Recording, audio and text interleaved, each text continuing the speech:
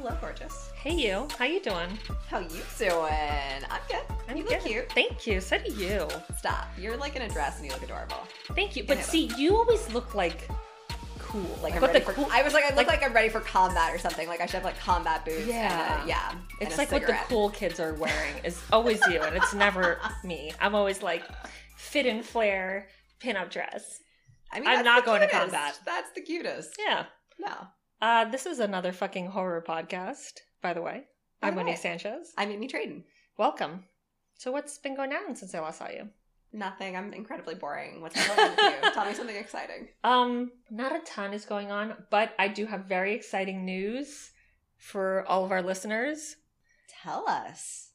Grace had Henry listen to the episode. Oh my god. Okay, wait. I didn't know this, and Yeah. I'm kind of freaking the fuck out. Yes. Did we get his reaction, thoughts, comments? No, he was obsessed. And then Grace was like, you have to send me screenshots of people saying that they're obsessed with Henry because he's going to get a kick out of it. Because he like literally doesn't think he's a big deal. He's a total big deal. What is he talking about? So I realized that most of those were like in person or over the phone combos, but we did have a couple of screenshots that I sent over. Just like, oh my God, I'm obsessed. I'm like, yes. Henry, there's a Henry fan club. There is a Henry fan We're club. obsessed with you. President, vice president, Boom. right here. Let's fucking do this. Let's fucking do this. Grace sent us a picture of his face. Oh my god! If those end up on a shirt, like I can't be held responsible for my actions. I Like, mean, you were warned. 10,000%. I'm not upset about this. I'm so excited. Like when we get into the merch stage, there might I be a see Henry. him? Is that weird? I don't Oh. have a picture. I would absolutely show you. Grace, send us a picture of Henry. I thought you said she did send us a picture. No, I'm like, if she does, Girl, get it. I'm into it. I'm like, is he single? What's going on? So you guys, Henry listened to the episode because of Queen Grace made him. I'm so happy about that. And if he happens to listen to another one and it's this one, thank you, Henry. That's fucking rad as fuck. And I'm really blown away. Yeah, it's pretty amazing. I'm like giddy now. I'm like blushing, I think. I don't know what's wrong with me. Girl, I wasn't expecting that. Same. I'm totally on the same boat. It's really cool. That's fantastic. Yeah. And Grace is fantastic for doing that. Thank you, Grace. I mean, I can't even handle it. I can't handle anything. Yeah. Also, if you haven't checked out Dark Valley Podcast, you should check out episode 7, Sabrina, because yours truly is in it. And it's very Twilight Zone-y, so if you're into that, which I'm guessing you are if you're listening to us, you should give them a listen. I'm really proud of the episode. It's really cool. And most importantly, the creators are very proud of the episode because you're always like, of course. I don't know if I fucked this up. No. But they're very happy with it. So give it a listen. And then when you're done listening to that, listen to the rest of their stuff. I'm excited. It occurred to me that I had completely lost track of days. And I literally, if you look, one of the things I have open on my phone right now is Spotify. And it's open to that episode because when Monique leaves, that's what I'm going to do after this. It's all good. It's also when you get into this like either research hole, and with you, it's research and editing hole. Yeah. The days just blur together. There's no time anymore. Yeah. No, literally. No, I'll look up not and at I'll be all. like, wait, it's Sunday? How did this happen? Yeah. What's going on? Exactly. Yes. So it's all good. But, you know, if you have a commute or an office job or something, and I think it's only like 30 minutes. Yeah. It's I think you're right, a short 30, yeah. episode. But it's really cool, and I really enjoy doing it.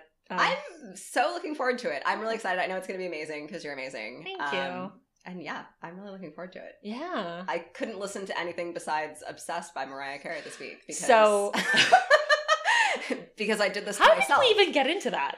We were talking about, I feel like music we had on our phone that we were slightly embarrassed about. And I was like, It's not on my phone, but I did remember that I used to be so into the song Obsessed by Mariah Carey. And then After we recorded last week, Yes. we had like a Mariah Carey dance party. yes, and you like showed me the music video, which I guess I somehow had like missed out on. It's incredible. It's incredible, and she like pretends to be Eminem in it. And It's amazing. Just, I didn't realize any of this or any of the backstory or anything. And for 3 whole days, that song played non-stop in my head. And Embrace it, girl. the second I got it out, I was like, this is great. This is nice. I'm like so relieved. I was still editing at the time, and we said obsessed on the edit. And it immediately, I immediately fell right back into it. And I was like, I mean, it's like, why are you so obsessed with me? oh my God. So, Oh, it's so good. That being said, it's an so amazing good. song. And I'm obsessed with it, clearly. No, I was absolutely in the same boat. But it was a rotation of Obsessed, Shake It Off, and We Belong Together. I mean, that's a great rotation. That's really all you need. It's like just enough so you don't get bored with one song, but it's like all the hits, all the best ones. Yeah, and I because I'm a bit older, I'm still like the music video. Like I remember the music video, so I'm like, let's revisit this shit. Oh my gosh. So in how she's in the We Belong Together video, she's marrying someone that she doesn't want to get married to because she's in love with someone else. It's like the premise. Yes. So the person that she's marrying is like Eric Roberts. What? Very randomly. And the dude... Chris Tucker was in the fucking Shake It Off video, and I was like, I'm sorry, is this Chris Tucker? What the fuck is happening right now? And the guy that she's like in love with and We Belong Together is the main dude in Prison Break. Oh my god. I know who you're talking about. I don't know his name. I don't know his name either because I'm a trash person. And like, if you look at all of the comments... It's like, is that the dude from Prison Break? It's not even that. It's like, oh, so this is what happened before Prison Break. Or this is what happened like right after Prison Break. The prequel to, Oh my gosh. That's really funny. No, I feel really bad for my neighbors because they listen to those 3 Mariah Carey songs like for a week. I regret nothing though. It's fine. I mean, like, why are you so obsessed with me? Oh, it's so good. It's so good. It's so good. And then because I've done some film and TV stuff, then when I watch the music videos, then I start like analyzing things. Like, what was the casting notice for the guy who plays the director? Because the Obsessed video is very meta, where she's like filming a music video in the music video, and like the Eminem character has, instead of like a wind fan, a fucking hair dryer that's like blowing to make her hair look like luscious and, you know, wind blown and whatever. And you have the guy who plays the director in the scene, and he's like directing her. He's very like European and older, and so I'm like, what was the casting notice for this? Is this a union job?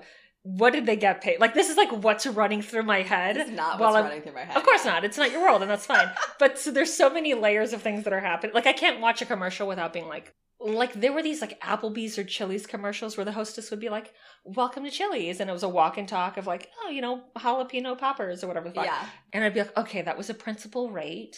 I'm assuming it was a day. Like if it was on a weekend, then she got double rate, which is great. Like, how long did this take? Did they actually like close down at Chili's? Like, what time was this done? Like, this is well, no, because they have to fucking film there. Yeah, no. So I'm like, are they filming this at 3 a.m. when Chili's is not operating? Did they actually buy out the Chili's? Like, this is what's running through my head every time I watch anything. This is ridiculous. The whole time I was watching the Obsessed with Me video, all I was thinking was, Mariah Carey is like a hot dude. Like kind of weirdly attractive, and I like don't know how I feel about this, and I'm confused. Yeah.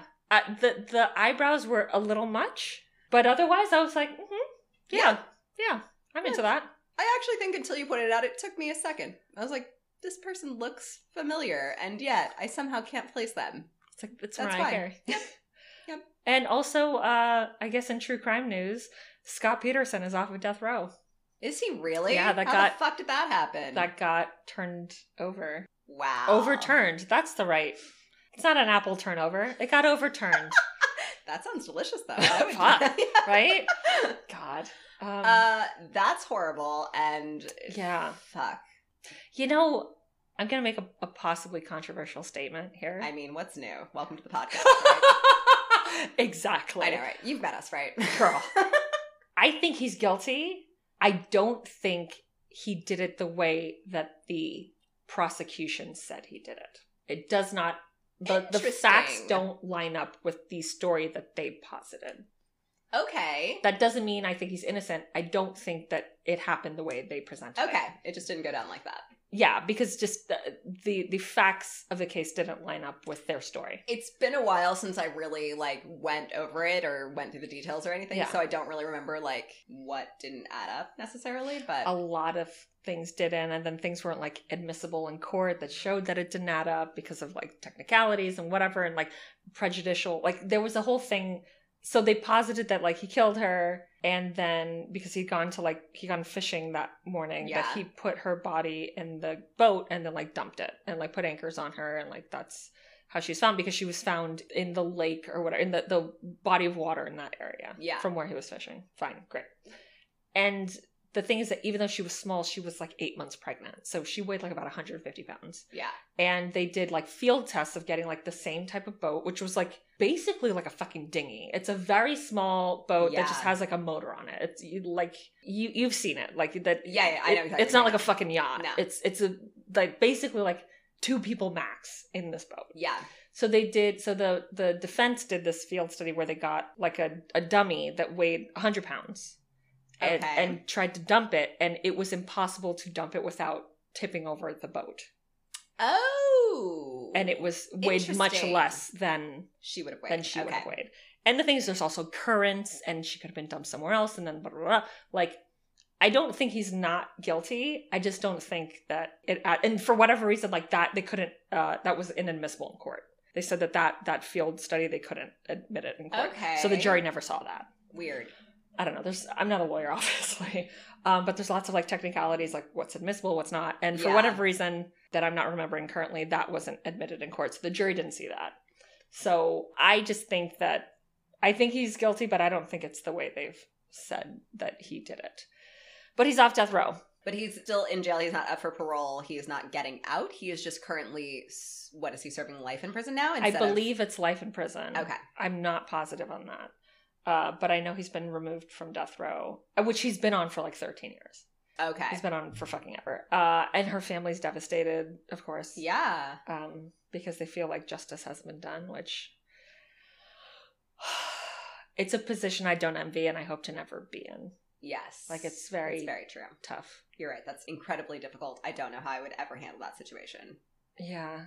So that's happening, and then the government keeps releasing UFO shit, which is kind of cool. That's cool. Yeah. I'm here for that. I am not here for the horrible people getting either lighter sentences or off their sentences. Another one of those, Colin Pitchfork, who was the first person in the UK to be convicted based on DNA evidence, is now up for parole. No shit. After serving 33 years in prison for raping and murdering 2 15-year-old girls. Oh, who gives a fuck? So they were just 15-year-old girls. Of course. After the first one, he put his baby down for a nap when he did the first one, and then like went and got the baby and like brought the baby back home or whatever, and literally like did that in the middle of raping and killing this 15-year-old girl. It's absolutely horrible. And he's literally up for parole. He wasn't supposed to be up for parole. I mean, if you guys could have seen the eyes bugging out of my head when Amy was saying the story, I just cannot. Yeah, it's ridiculous. So not a great week for true crime. No sentencing there. No, definitely not. No. You know, if we want to find that silver lining, we'll never be out of business. That's very true. Because that is very true. Fuck. Yeah. Just like stop murdering people. They're not going to do it, Monique. They're not going to. Nope. They love it too much. It's fucking crazy. Yep. Do you want to take my mind off of this brutal true crime with a little bit of a spooky mystery? Yeah, I sure do. Fuck yeah. I'm going to talk about twin telepathy. That was such a good topic that I never thought to do that I'm actually like a little jealous about, because that's right up my fucking alley, and it's so brilliant, and it just never occurred to me that I could do twin telepathy. I fucking lay it on me. I definitely move certain topics up because I'm like, I feel like Amy's gonna beat me to this topic, and I've already like half researched it, and I can't let her beat. So this was one of those. So the fact that you're like, it didn't occur to me, girl. What kills me is we both do this too, where we have like this kind of like weird rivalry that we like don't really ever acknowledge or talk about. We're like, I have to do this before she gets to it. It's too good. Like I can't let her have this story, and it's like. It's not even that, honestly. It's literally laziness. I'm like, I've already half researched. I've started writing things in a Word document. Yeah. And I don't want to start from scratch, even though I have at least 5 stories that are half completed. Really? That I have like, and then abandoned it midway because I clicked something adjacent to the article and then went down a website, went down a fucking rabbit hole. And I'm like, well, I'm doing this story now. So it's not even competitiveness. It's I don't want to look for another story. Yeah, and I don't want this work to go to waste that I've obviously like already put effort into. That's why I don't write I don't have like 3 stories like ready to go, like written up in advance, because I know one day you're gonna come in and be like, so here's the story. I'm like, fuck, that's what I was doing next week. And it's all written up. Scrap this bullshit. So it's not even a rivalry. I'm obsessed with you. I just am lazy. I don't want to do double work. That's fair. That's totally fair. So let's get into our sources. LiveScience.com, LiveAbout. I don't know if it's LiveAbout or LiveAbout. I don't know. I don't know. Potato. There exactly. So I'm going to say liveabout.com, allthat'sinteresting.com, an article on psu.edu, which is Penn State University, verywellfamily.com, ranker.com, and tried and true favorite, wikipedia.com. The Farlex Partner Medical Dictionary defines telepathy as the transmittal and reception of thoughts by means other than through the normal senses, as a form of extrasensory perception. Also, I feel like a total dunce because I didn't realize that ESP is extrasensory perception. I had no idea. Yeah. Like, I logically understand that's what it, like, is. Yeah. But I wasn't breaking all the words down. Yeah. And I was like, wow, I'm fucking dumb. No. Especially, like, you barely ever hear it all set out and not the acronym. So I kind of get it. Like, you just grow up, like, knowing it's ESP. Like, yeah. And there's another thing that I'm going to say very shortly that I was like, yeah, I didn't realize that's actually what that is. So I definitely had lots of kikis with myself in this story. I love it. There you go. All right. Twins have fascinated the world for millennia. About 1 in every 30 babies born in the United States is a twin. And identical twins are especially fascinating because they have the same genes and tend to be alike in many ways. While brothers and sisters can be close, one of the mysteries associated with twins is the idea that they share a special connection beyond that of ordinary siblings. Some people believe that this unique relationship is endowed with extraordinary, seemingly telepathic qualities, in which one twin seems to know what the other is thinking or feeling. And before we get into what twin telepathy might be, let's just have a little mini refresher on the two different types of twins. So identical or monozygotic twins are produced by a single egg that has been fertilized and then divides into 2 eggs that contain the same genetic material. Fraternal or dizotic twins are formed by 2 separate eggs. Fraternal twins are basically the same as regular siblings, except they share the same birthday. I also didn't really realize that. Okay. Well, because, like, yeah, they're different eggs. Like, it's... Yeah. Yeah. They can actually technically be fertilized by 2 exactly. different fathers. So it could be 2, yes. Exactly. Yeah. So, and I was like, oh, yeah. Yeah. That makes sense. But I never really phrased it like that. Yes. Right. I didn't phrase it in a way that was so simple that you're like, oh yeah, I guess so. Yeah. Now that I'm thinking about it, sure. Now that I'm thinking about it, that obviously makes very logical sense. Exactly. No idea. I'm learning lots today. I love it. Telepathy has been noted to occur more in identical twins, with as many as 1 in 5 sets of identical twins claiming to share some sort of special psychic connection with their counterpart, though it has been shown to occur in fraternal twins as well. It is important to note that most of the evidence of twin telepathy is not scientific, but anecdotal. Yep. But we will get into the science stuff later. I promise. We always do the science stuff. Yay! And the telepathy has been known to show up in different ways, one of which is sensing when the other one is in trouble. One day in March 2009, 15-year-old Gemma Houghton was suddenly struck with a strong feeling that her twin sister, Leanne, was in trouble and to check in on her. Gemma hurried upstairs to the bathroom, where she knew Leanne was taking a bath, and found her sister submerged, unconscious, and turning blue. Leanne, who is epileptic, had suffered a seizure in the tub. Gemma pulled her sister from the tub, administered CPR, and revived her, saving her life. Damn. Gemma later told reporters, quote, "I got this sudden feeling to check on her. It was like a voice telling me, your sister needs you," end quote. Holy shit. Had Gemma not been compelled by that feeling to check in on her sister, Leanne almost certainly would have drowned. Yeah, fuck. While the Houghton sisters happen to be fraternal twins, their mother said that they are, quote, inseparable and share an uncanny bond, end quote. A survey conducted by Dr. Lynn Shekras, a genetic analyst at the Department of Twin Research at King's College London, showed that 1 in 5 identical twins said that they have experienced some form of telepathy, and 1 in 10 fraternal twins reported the phenomenon. There has been the argument made that the case may not be as inexplicable as it first appears. Leanne was a known epileptic who had suffered many similar fits in the past, and the rest of the family, including her sister, had been warned to keep a watchful eye on her. Knowing that Leanne had a tendency to have seizures that could render her unconscious, and knowing that being alone in water, such as the bathtub or pool, could be dangerous for her, the argument, to play devil's advocate, is that it's not unreasonable to think that Gemma might have become concerned when after a few minutes she heard no activity, such as splashing in the water from the upstairs bathroom where Leanne was bathing alone, and that it's likely that any other non-twin member of the family who was at home at the time would have reacted the same way regardless of ESP or telepathy. But I call bullshit, because who can hear someone taking a bath a floor above them unless they're taking some like loud-ass fucking bath? Splish and splashing up there? Is she 15 splishing and splashing? I don't know. I kind of just chilled in there. Yeah. Yeah.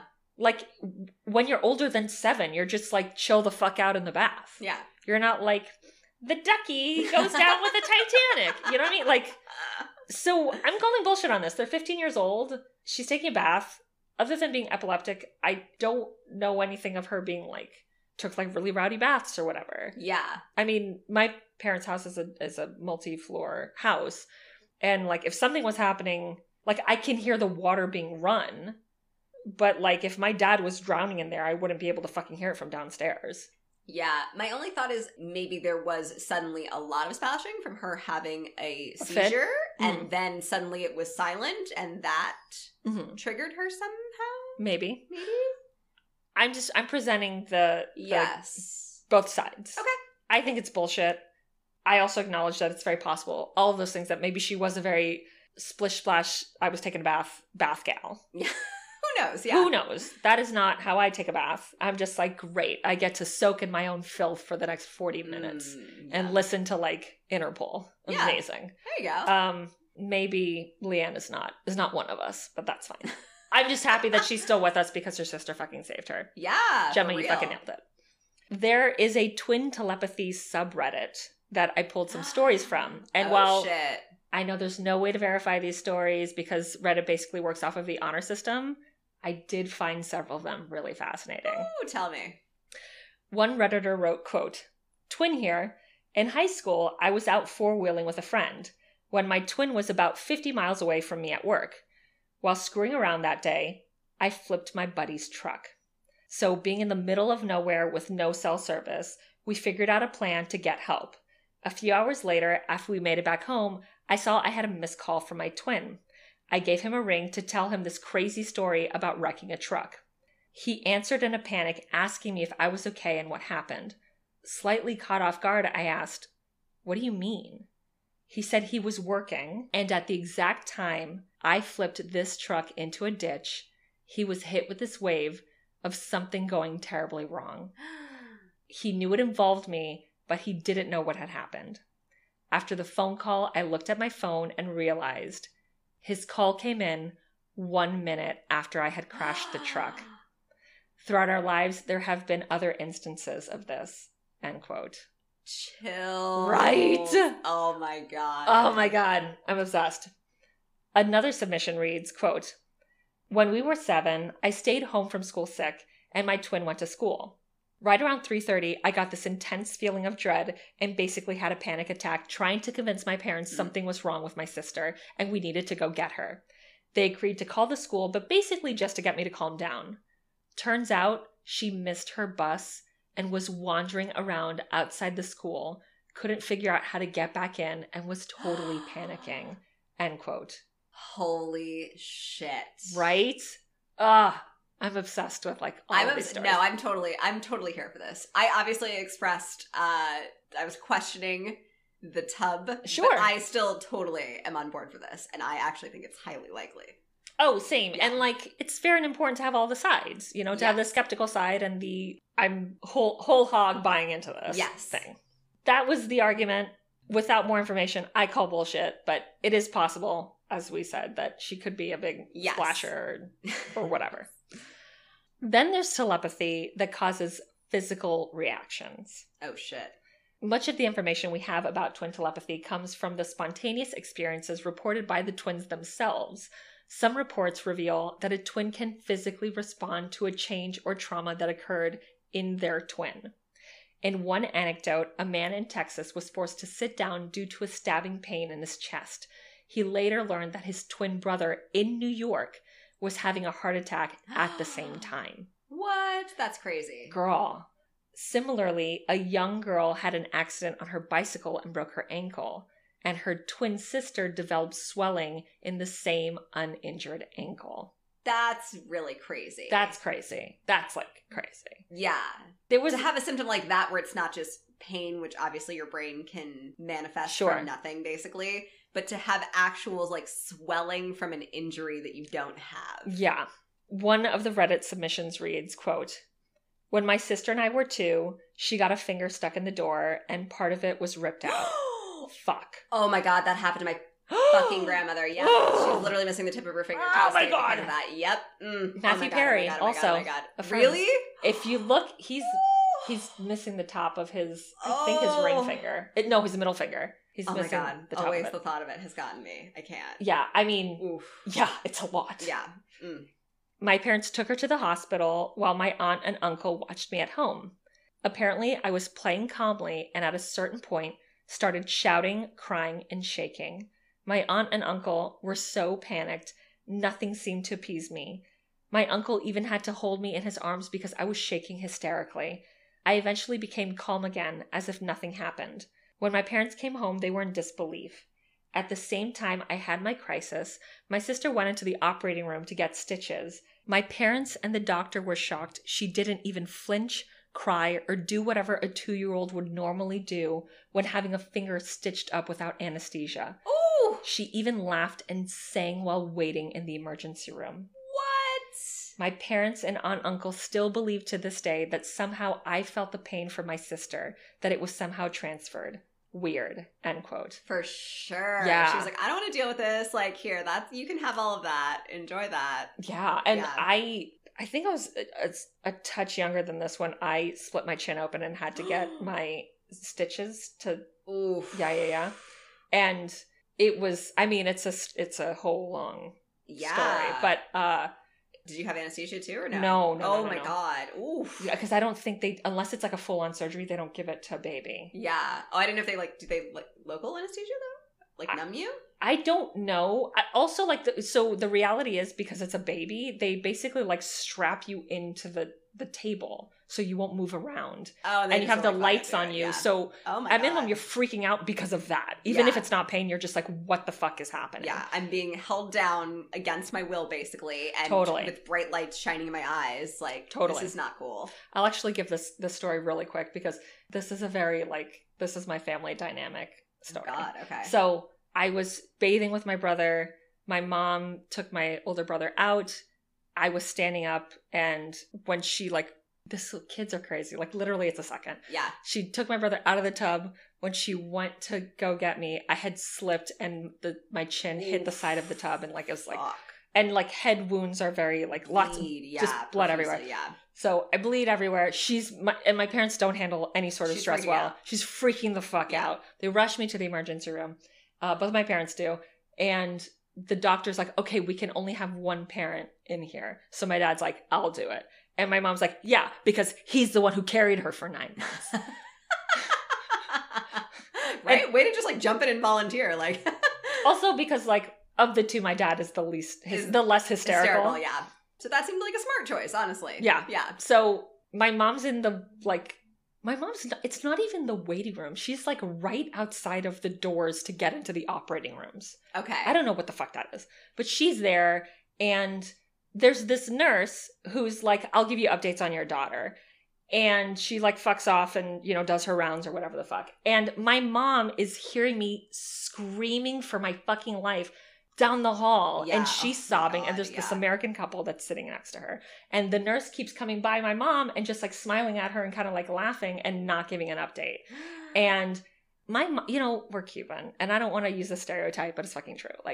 She doesn't need to be riled up any more than her baseline is. You know what I mean? Yeah, she's already at an 11. So this fucking older Yeah. American couple is like, this is bullshit. That's your daughter. You should be in there. Oh, no. Don't encourage her. Oh. Don't give her fuel for the flames. Yeah. Exactly. So my mom's like, you're goddamn fucking right.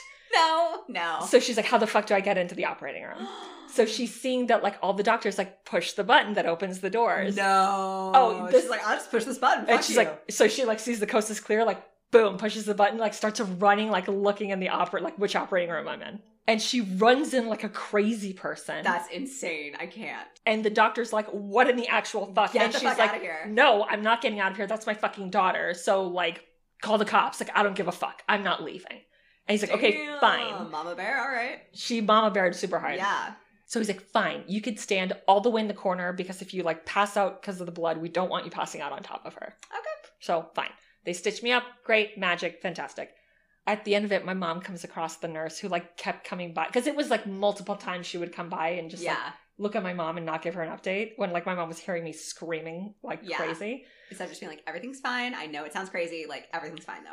I'm checking on her. Everything's fine. Right. That didn't happen at all. That's all you say. Like, you're not even giving any information. Like, just, it's fine. I know. She's in the best of care. He's a great doctor. Say whatever the fuck you need to say. Yes. She didn't do any of this. And she kept coming across my mom and would just look at her and kind of like smile. And my mom was like, fuck you. Yeah. So at the end of all this, Maria Elena encounters the nurse on the way out. This poor woman. And she's like, I just want you to know that you're a bitch. And I hope you never have children. Damn. Don't fuck with Maria Elena's kids. Fucking savage. She's savage. Like, don't fuck with her family. Seriously. She's very loyal to her family. So that's savage. Fucking wild, dude. That's fucking wild. I relate to the story a little bit with the whole like they strap you down thing. When I got my wisdom teeth out, obviously they knock you out for that. I came to a little too soon. Oh no. Like right before they were finished. So they were like literally stitching me up in my mouth when I came to. And because I was like conscious and I knew what was going on, I was like trying to push them away, like push them out of my mouth. And in response, they strapped you down. Held me down and said, it's fine, he's almost done. And then proceeded to literally just hold my arms against the armrest of the chair while this man finished stitching up my mouth. Even though I was like, no, like, I'm awake, I don't want this. And then was like trying to push them away. And they were just like, nope. And just like held me down. Traumatized for the rest of my life. And I was an adult and I found that shit traumatizing. Like, I can't even imagine how traumatizing this was as a child. Oh my God. Like, no. Oh my God. So going back to my story after like 10 minutes of tangent. I liked it. It was a good tangent. Yeah, I think so. Turnip701 on Reddit wrote, quote, identical twin here. When my brother and I were infants, my dad took me to work with him out of state from my house about 55 miles away. My brother stayed home with my mom. While he was sitting on my mom's lap watching Sesame Street, he grabbed his head and started wailing. My mom couldn't console him and finally decided to call my dad. When he answered, she just asked, what happened to Turnip701? My dad replied, he fell off the counter and hit his head, but he's okay. How did you know something happened? She said because my brother was holding his head and wouldn't stop crying. Nothing like that ever happened again, though. We also have been told we had our own language. I always love that. With one another before we could talk. End quote. I mean, that's like my favorite. I love it. It always makes me think of Nell. It's so ridiculous. Tays in the wind. Tays in the wind. Also, if you haven't seen Nell with Jodie Foster, like, go watch Nell. What's wrong with you?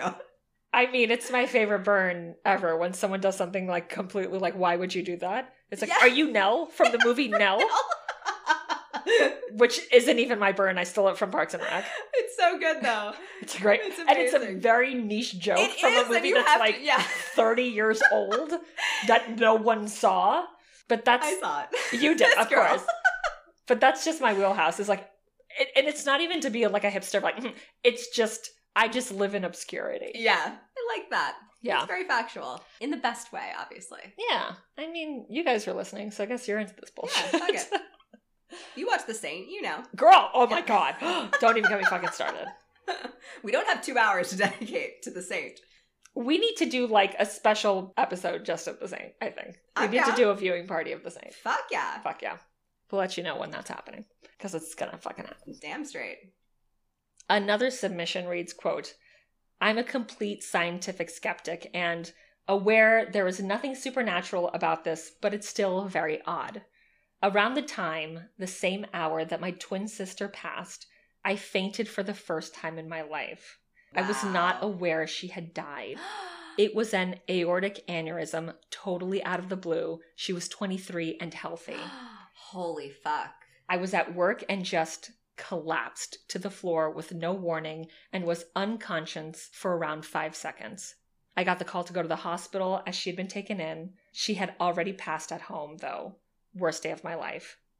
I actually hate telling people this because of the supernatural connotations, but there you have it. It was just an odd coincidence, and I don't have any thoughts otherwise. I even asked a doctor about it, but I'm not sure he actually believed me. End quote. I mean, yeah.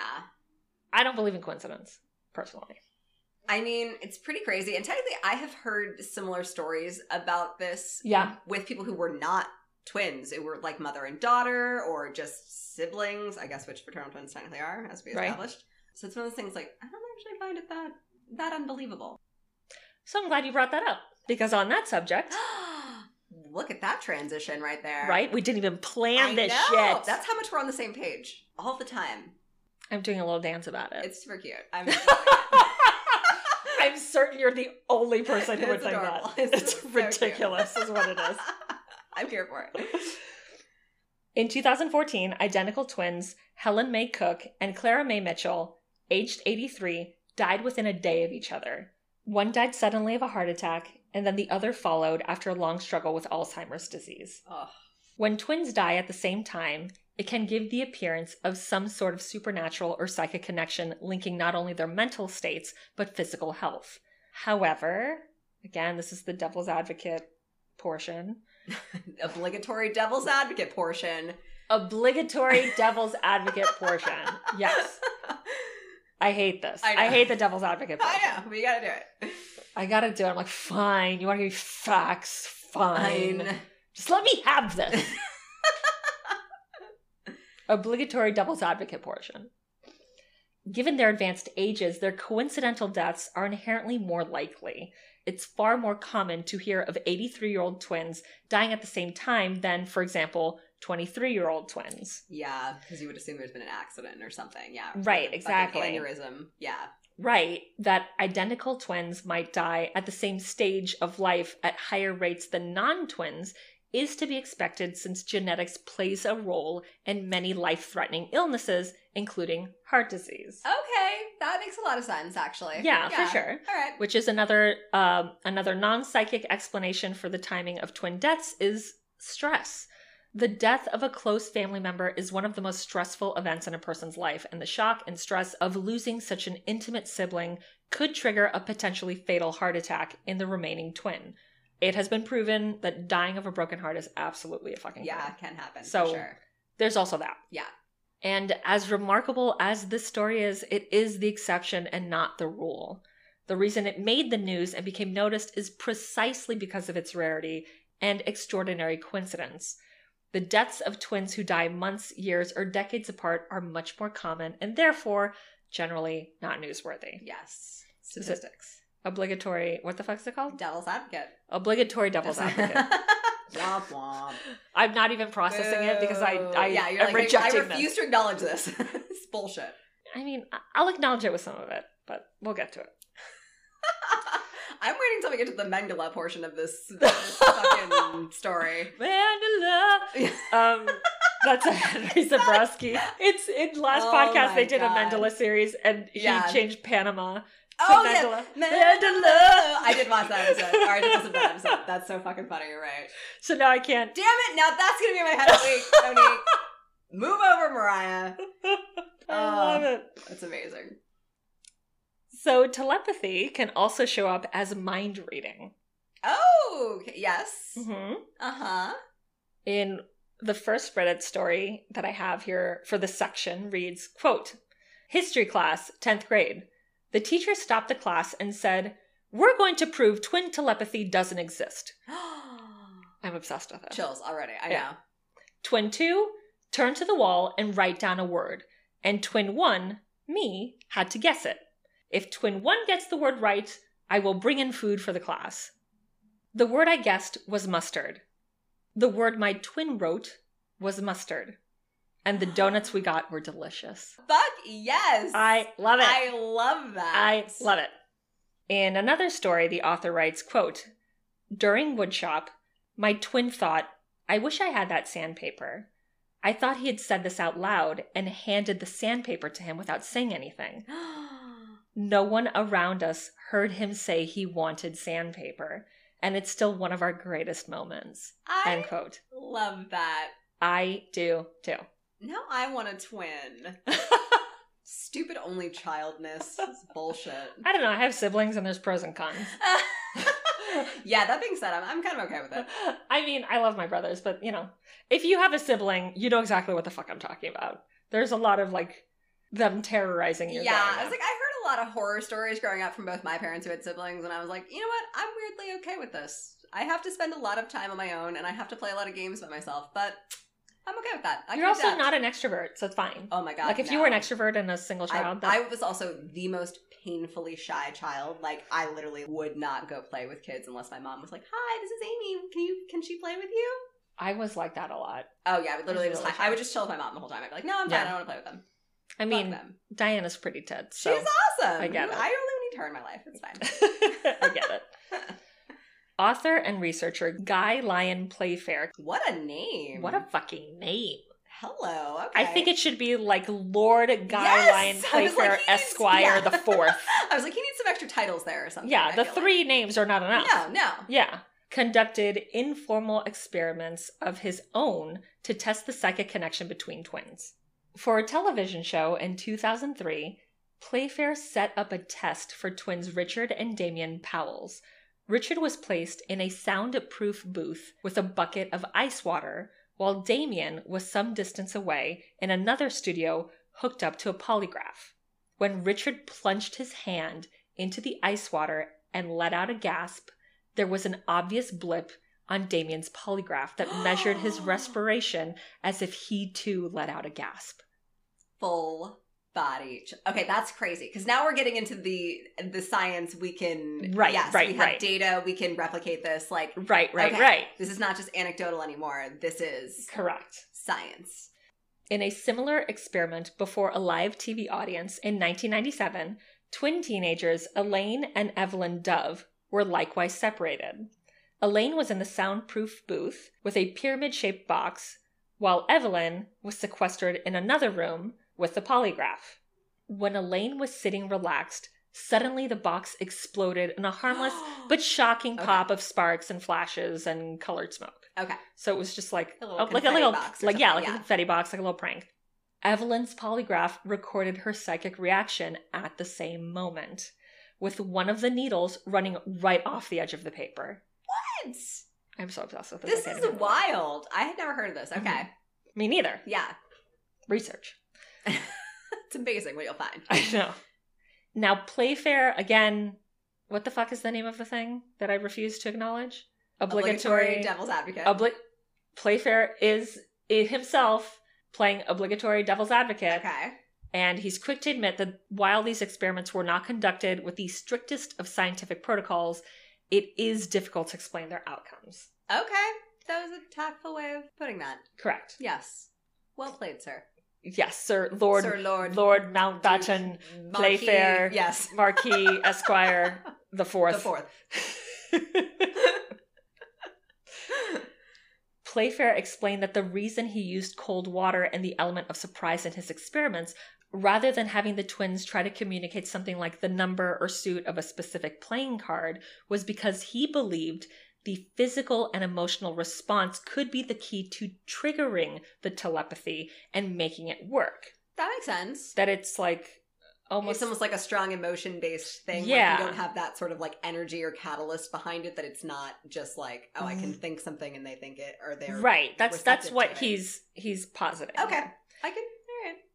Playfair said, quote, "Telepathy tends to work best when it is needed and when sender and receiver are strongly bonded, as with mothers and babies, dogs and their owners, and those with the strongest bond of all, twins." End quote. Which, I'm on board with all that. I am, and I really like the dogs and the owners one, because I didn't even think about that aspect when we were talking about it. It's totally true. Yeah. Or Manson and his family. Oh my god! If you guys... It's so ridiculous. If you guys have not seen the skit from the Ben Stiller show from like the early to mid-90s, just Google Charles Manson, Ben Stiller show, and it'll come up. It's Bob Odenkirk as Charles Manson, and basically they recreate Lassie, but instead of a dog, it's Charles Manson. And it's fucking hilarious. And it's him saying like crazy Charles Manson shit of like, you don't know Jack, whatever, the crazy Manson shit that he'd say, and they'd be like, what? Timmy's in a well? It's amazing. It's really good. And his Manson mannerisms are great. Spot on. They're great. Spot on. It's Janine Garofalo, Andy Dick. Oh my god, I know. It's the like Gen X Dream royalty. Team, yeah. Dream team, yeah, for sure. Yeah. In another study conducted by Robert Summer, Humphrey Osmond, and Lucille Pansier, they hooked up pairs of twins to a polygraph and interviewed them to determine if they had ever experienced twin telepathy. At the end of the study, 12 out of 34 people said that they could communicate telepathically. So from what I understand, this was just like a lie detector to be like, do you believe that you can do this? Okay. And 12 out of the 34 said yes. Okay. And it passed. So they believe it. Okay. And then there's just weird coincidences. One submission reads, quote, "My twin sister and I went to different colleges in different states. Sophomore year, we picked out and mailed the exact same birthday card to our dad. He thought we planned it, but we just have the same taste. We also have independently bought a lot of the same clothes and jewelry." End quote.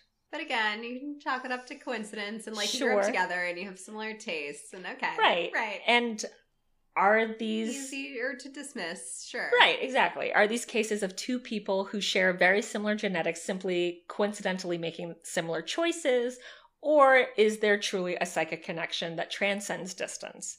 Twins often finish each other's sentences and think the same thoughts, but that has more to do with shared experiences than any psychic telepathy. This sort of psychological connection isn't necessarily mysterious. Any two people who know each other very well and who have shared many common experiences, including non-twin siblings, old married couples, and even best friends, may complete each other's sentences and laugh at inside jokes that leave outsiders baffled. Which, fair, yeah. Totally. Most scientists are naturally skeptical of such anecdotes as evidence of telepathic communication. Dr. Nancy Segal, professor of psychology and director of the Twin Studies Center at California State University and all-around wet blanket, said, quote, "We do hear of things like this happening between identical twins more often than fraternal, but it isn't telepathy. They're merely coincidences that occur when two people are so much alike in the first place. It's nature and nurture, same hereditary, same environment. Identical twins come from the same egg, and they tend to have the same general thought patterns, intelligence levels, likes, and dislikes." End quote. Susan Blackmore investigated the claims of twin telepathy in a 1993 study.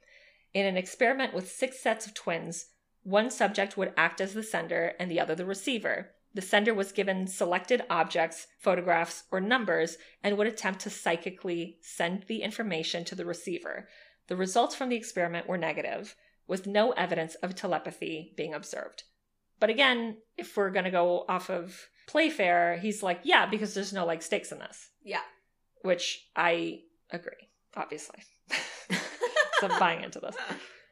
Equally skeptical investigator Benjamin Radford noted that, quote, "Despite decades of research trying to prove telepathy, there is no credible scientific evidence that psychic powers exist, either in the general population or among twins specifically.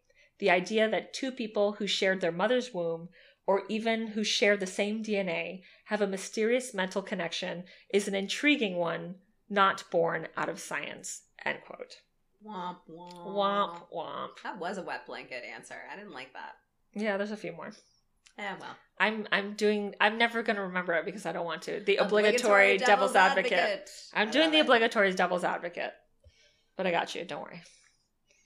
Psychologists Stephen Hupp and Jeremy Jewell also conducted several experiments on twins and noted that all trials on the subject had failed to provide the scientific evidence for telepathy between twins. According to Hupp and Jewell, there are various behavioral and genetic factors that contribute to the twin telepathy myth. Quote, "Identical twins typically spend a lot of time together and are usually exposed to very similar environments. Thus, it is not at all surprising that they act in similar ways and are adept at anticipating and forecasting each other's reactions to events." End quote. Okay, I'll bite. All of that seems very reasonable. That the reason why they can foresee things is because they've been raised together and blah, blah, blah, and they're super close. Great. But what about twins who were separated at birth and didn't know that they were twins? There we go. That's what I want to hear about, Monique. I got you, girl. Fuck yes. James Jim Lewis of Lima, Ohio, was adopted in 1940, just 3 weeks after he was born. He was named James by his adoptive parents and had a dog named Toy. In school, he enjoyed math and carpentry, but hated spelling. He became a security guard who was an avid chain smoker and drove a Chevrolet. He went on to marry a woman named Linda. He and Linda eventually divorced, and he then married a woman named Betty. He had a son named James Allen Lewis. James Jim Springer of Pico, Ohio, was adopted in 1940, just 3 weeks after he was born. He was named James by his adoptive parents and had a dog named Toy. Oh my God! During his school years, he enjoyed math and carpentry, but never spelling. He went on to marry a woman named Linda. Later, he and Linda divorced, and he married a woman named Betty. Shut the fuck up. He had a son named James Allen Springer, except this Allen had 2 L's, whereas James Allen Lewis had 1 L. Jim worked as a deputy sheriff, was an avid chain smoker, and drove a Chevrolet. Damn. All right, science. How do you explain that? They're going to give a bullshit answer. Of course. Coincidence. It's all coincidence. It's a bullshit science answer. We'll get into it. It's the obligatory devil's advocate answer. Both Jim's mothers knew their sons had a twin brother, but Springer's mother was under the impression that the twin had died, while Lewis's mother knew a little bit more. When she went to court to have her adoption paperwork finalized, she overheard someone else mention in passing that the quote-unquote other baby had also been named James. Okay. So she was like, Weird. Yeah. But kind of like kept it on the low. Yeah. Like didn't really tell her son, didn't tell Jim. In 1979, at 39 years of age, Jim Lewis called the probate court, which had a record of his adoption, and 4 days later met his twin brother, Jim Springer. They found out that they had been separated at birth and had grown up only 45 miles away from each other. They also found out that they had basically led nearly identical lives. So insane. They discovered upon meeting each other that they both suffered from tension headaches, were both prone to nail biting, smoked the same brand of cigarettes, and even vacationed on the same beach in Florida. Damn. Like, there's a lot of fucking beaches in Florida. Like, yeah. And like marrying the 2 women with named the exact same name. Yeah. The naming the dog Toy. Who I've never met a dog named Toy. No, I've never met any animal named Toy. No. It's cute though. I like it. Yeah. It's like the fucking Rottweiler or something enormous that's not a toy dog. Oh yeah, of course. Toy. You have to. Yeah. You have a little chihuahua named Killer. Yeah. Exactly. That's how it goes. Exactly. While it is possible that all of this is one enormous coincidence, it seems highly unlikely for all of these things to occur without one another even knowing each other existed. This is where some researchers believe that twin telepathy could have been a determining factor in the story. The Jim twins were identical twins, which could mean that they have the same brain patterns, which could explain why they would each marry a woman with the same name and call their children by the same names. Researchers even said twins who are raised separately can prove to be more similar than twins who are raised together because, quote, many times when twins are raised together, they feel the need to make themselves unique. Different, yeah. And to stand apart from their twin, causing them to act or do things differently than their twin simply because their twin does it that way, end quote. Interesting. I can see that. Totally. Yeah. Upon hearing about the Jim twins' uncanny resemblances, researchers at the University of Minnesota invited the pair to come to their facility for testing. The team of researchers had been performing an ongoing study on twins, hoping to discover if separation had any role in the nature versus nurture debate. Between 1979 and 1999, the team studied 137 pairs of identical and fraternal twins, including the Jim twins, who had been separated at an early age and raised apart from each other. Their research sparked more than 170 separate studies focusing on medical and psychological characteristics of twins. In one study, the researchers took photographs of the twins and found that identical twins would stand in the same way, while fraternal twins had different postures. The bulk of what they discovered centered around the effect environment has on child rearing and the way genetics factor in as a comparison. The culprit for the odd, uncanny similarities? Genes. A 1986 study that was part of the larger Minnesota study found that genetics plays a larger role on personality than previously thought. Apparently, genes can help explain not just how you look, but why someone is gay or straight, religious or not, brainy or not. Which interesting. I didn't really realize that. I didn't really think anything of that, honestly. Me neither. A study of 4 pairs of twins found that genetics had a stronger influence on sexual orientation in male twins than in female twins. And a recent study in Sweden of 4,000 pairs of twins was able to replicate these findings. Wow, damn. Like, fuck, this is crazy. The study showed that environment affected personality when twins were raised apart, but not when they were raised together. But also, yes, great, but to me, this doesn't explain any of the Jim twins thing. Yeah, which I love that name for them, by the way. I'm kind of obsessed with Jim twins. It's so cute. They should have a show, yeah. By one estimate, there are about 100 million twins worldwide.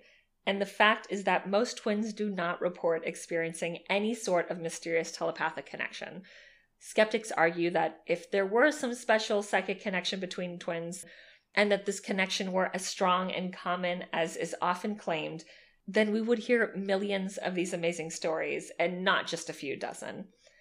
The official scientific stance is that there is no credible scientific evidence that psychic powers exist, either in the general population or among twins specifically.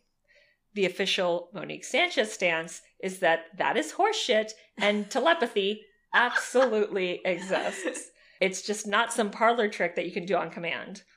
Also, go on Reddit and there's way more than just a few dozen accounts of twin telepathy. Yeah, I'm sure there's fucking a ton of hundreds them. And hundreds and hundreds. So that's my spiel on twin telepathy. That was fucking amazing. Thank you. I am super intrigued. I kind of want to go on Reddit to the subreddit and read some more of these fucking twin episodes here. It's funny because it didn't occur to me that twins actually run in my family. Oh shit, do they? Yeah, my great-grandmother was a twin, and my aunt and uncle are fraternal twins. I don't know if my great-grandmother was I don't know if she was identical or fraternal. Okay. And apparently it's the woman who carries that gene, and I'm the only Sanchez woman who hasn't given birth yet. So I'm like petrified that if I ever do, it'd be like, boom, you get 2. Double your pleasure, double your fun. No, thank you. No, thank you. But I have a good friend of mine is an identical twin. So I met up with him and I was like, have you ever had any situation? He's like, no, I mean, not really. Like I wish. He's like, I mean, in school. No, not at all. No, not really. One time. Except, all the fucking time. He's like, no, I mean, except in school, every time I went to the bathroom, like, he would be at the bathroom at the same time. And he's like, well, we ate like lunch at the same time and our genetics are the same. And we had so breakfast at the same time before we left for school. And he's like, so like, like we would poop at the same time. And I was like, I don't know if that's how that works.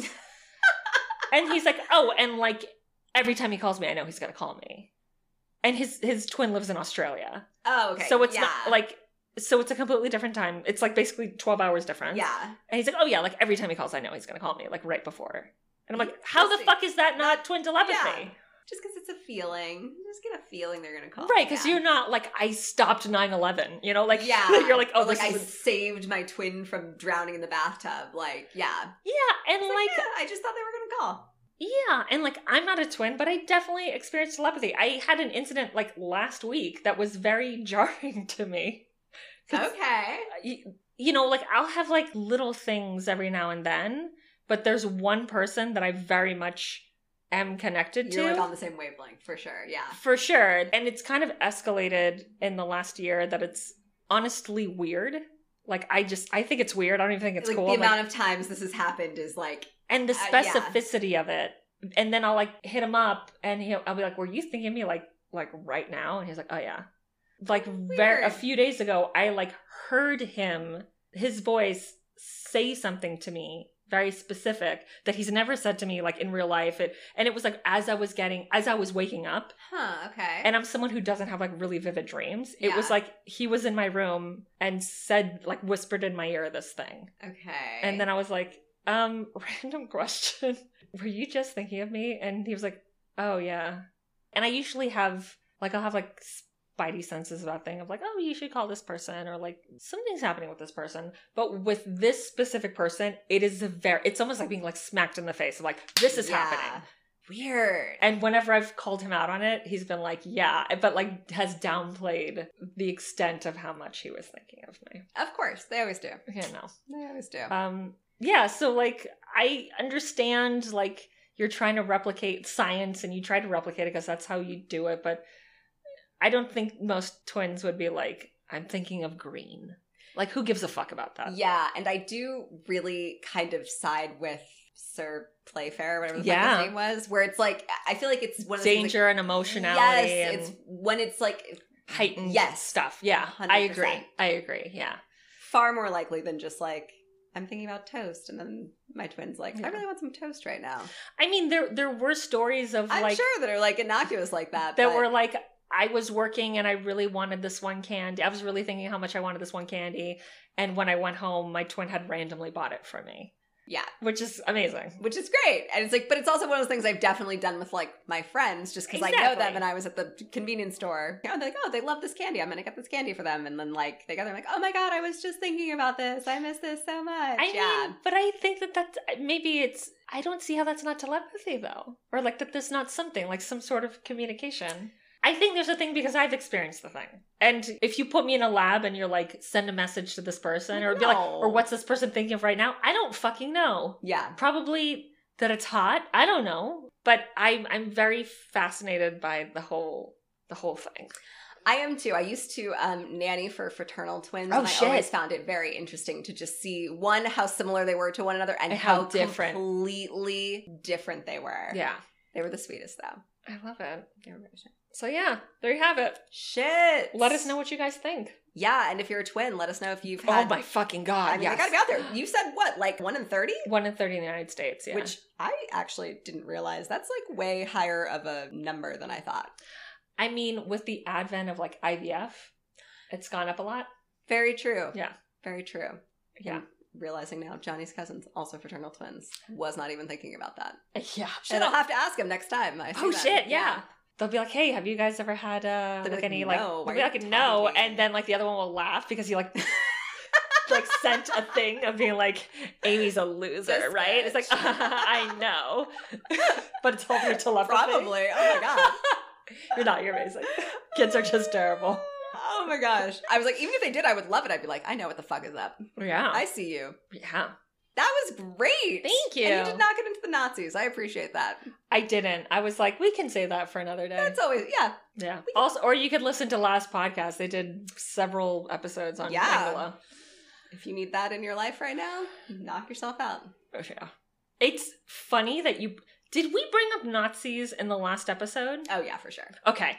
Because literally... I was like, did you forget that? We for sure brought up Nazis. Yeah. I don't know what the fuck we talk about and what... And even I hung out with Donna this weekend and she was like... Mentioned stuff and you're like, what are you even referring to? No, not just that. Donna's like... So I don't remember the conversations we've had and me listening to you on the podcast. She's like, I don't remember what is what. What is between us and what is me just knowing things. Yeah. Right, exactly.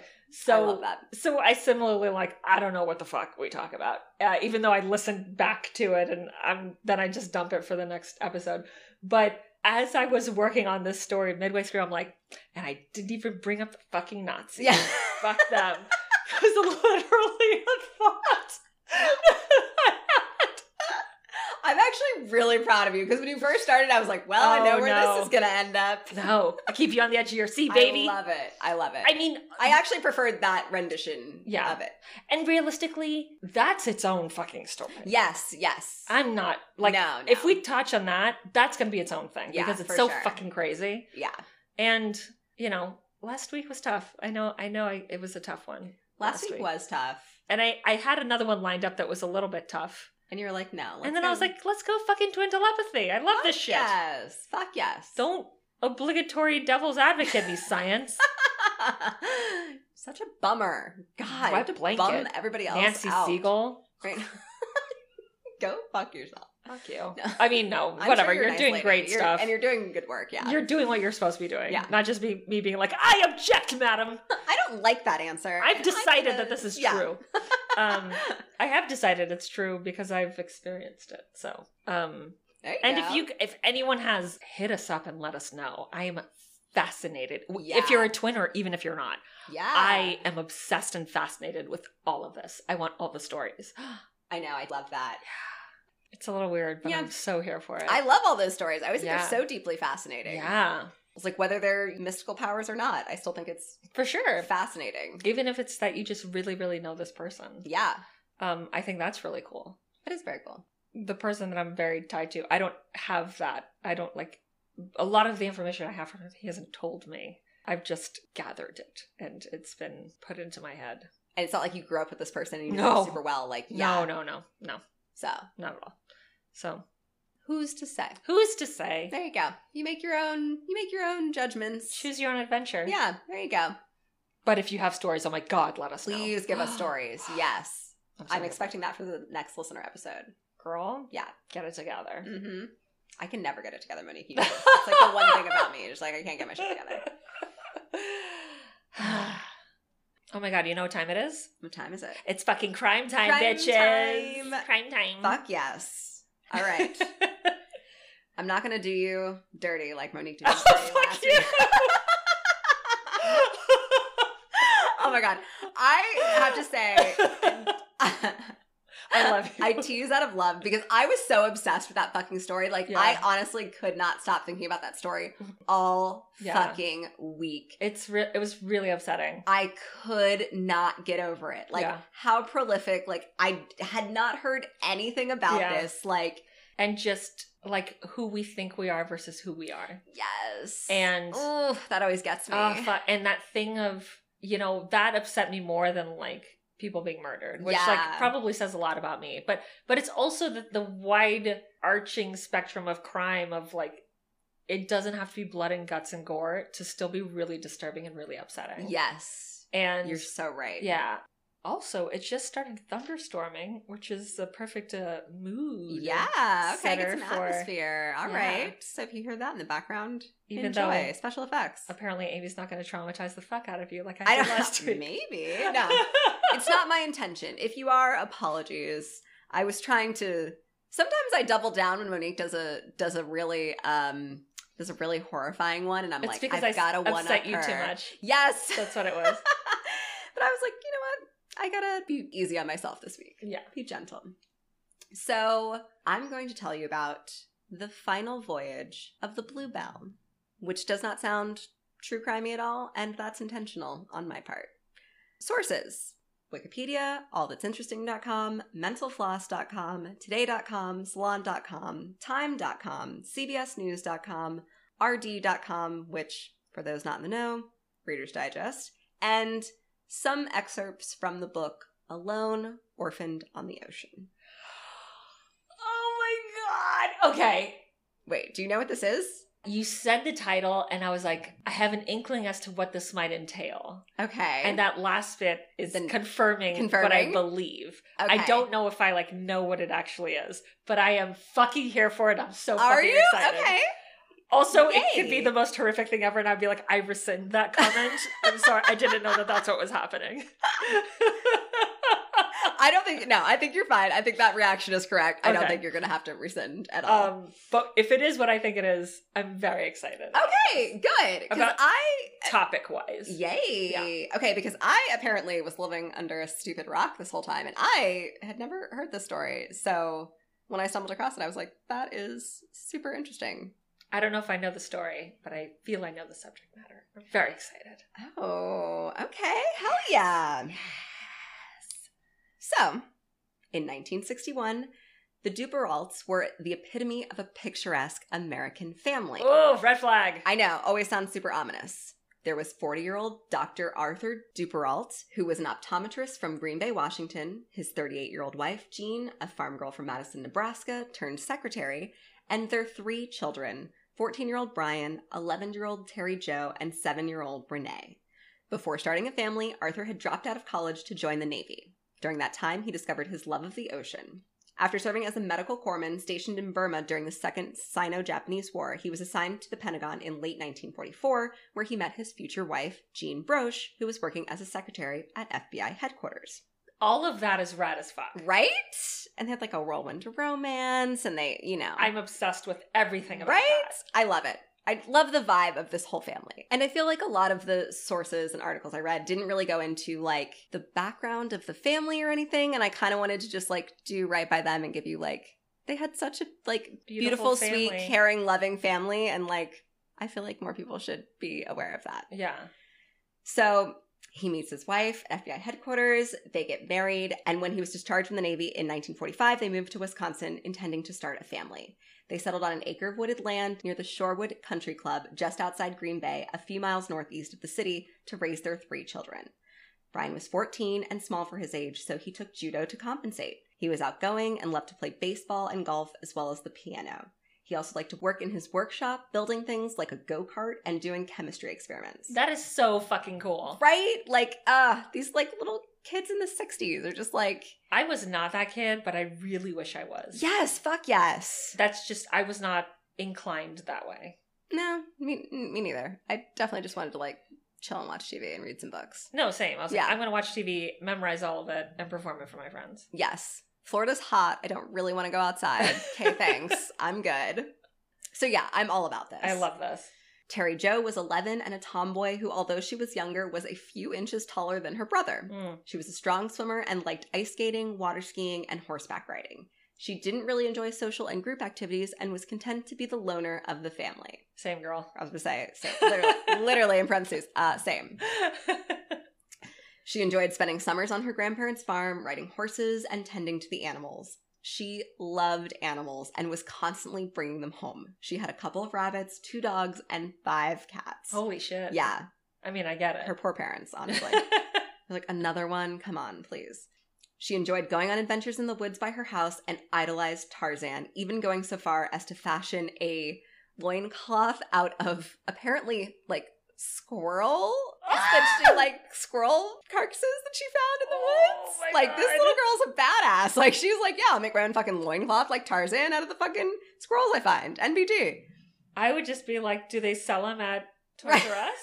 No, then I guess we will never have one. Like, I'm good. Renee was 7 and was shy even with family members and very feminine, preferring to wear dresses and play with dolls. I mean, same girl.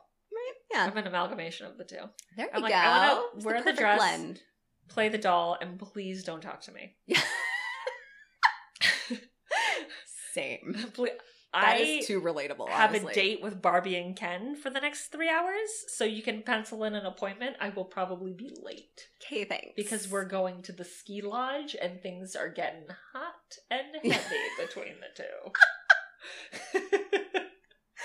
Oh my god, trust me. If I had $1 for the amount of times my mom had to ask me why my Barbies were just naked under the covers...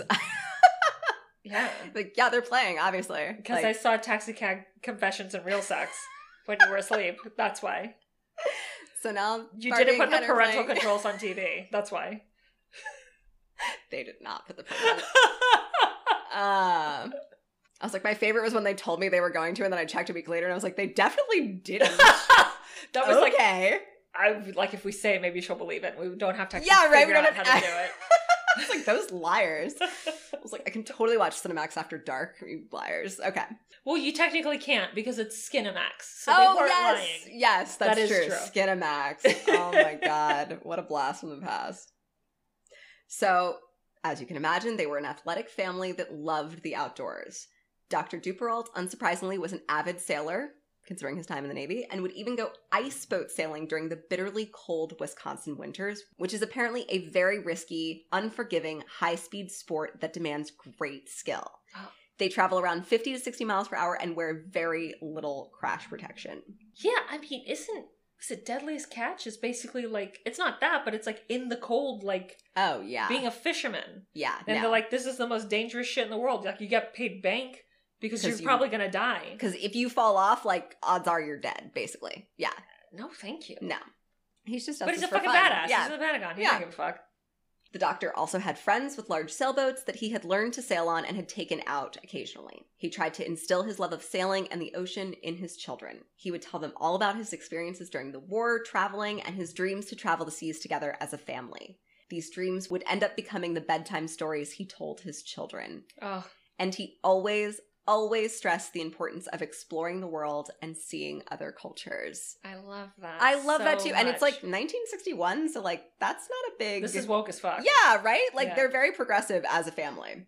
And they just honestly seemed like really good, loving people. The dad once jumped into the cold Green Bay waters to rescue a friend's daughter during like when she slipped through her life ring, and the mom drove a neighbor to the hospital during a blizzard. Like they're just good people. Good people. Yeah. But in 1960, Dr. Duperrault started to feel like he was too focused on his work and that he wasn't spending enough time with his children. Worried that if he didn't take his family on his dream sailing cruise soon, that it might never happen, he began to plan a brief sailing excursion to see how well they would adapt to the routine of sailing and living together in such a confined space. In the summer of 1961, he found someone to take over his optometry practice for a year, and it seemed like his dream was finally coming to fruition. It was easy to take the kids out of school for the fall semester, and their teachers told them So it's a whole semester that he's taking them. It says fall semester. It ends up only being a week-long trip, but I think their intention was kind of like, try the week out, see how it went, then maybe extend it for the month, and then kind maybe of like more, feel it out. Yeah. So a trial. Yes. Okay, cool. Kind of leaving it open-ended, I feel like. Mm-hmm. So their teachers told them they could study during the trip and suggested that their mom tutor them, which I guess is like, instead of homeschooling, it's like boat schooling. Fun. The Duperraults decided to spend at least the fall trying out life at sea, and if they liked it, they planned to extend it to a year. So they packed up their things in 2 station wagons, hooked up a little sleeper trailer, and headed down to Florida.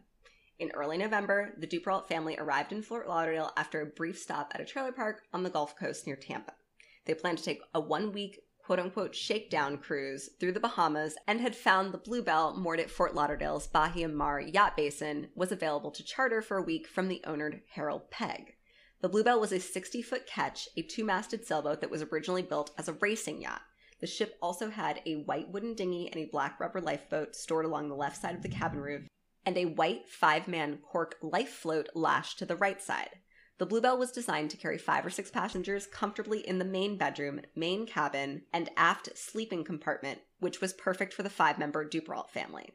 There was also a forward cabin where the crew would stay. The crew in this case came in the form of Julian Harvey as the skipper and his newly wedded wife, Mary Dean, as the cook. Okay, so they're not entirely on their own in this. No. Harold Pegg, the boat's owner, had made an arrangement with Harvey offering to let him and his wife live on the boat and crew it for chartered trips on salary. And so the Duperrault family chartered the Bluebelle and hired Julian Harvey, the handsome 44-year-old retired Air Force lieutenant colonel and veteran fighter pilot, to skipper the charter for $100 a day. Harvey, like Dr. Duperrault, had always loved sailing. So when he retired in 1958, he moved to Miami to pursue his dream of becoming a full-time master of a sailing yacht. In pursuit of his dreams, he briefly owned a 70-foot yacht, which he sailed from Miami to the Bahamas a number of times before he was forced to sell it.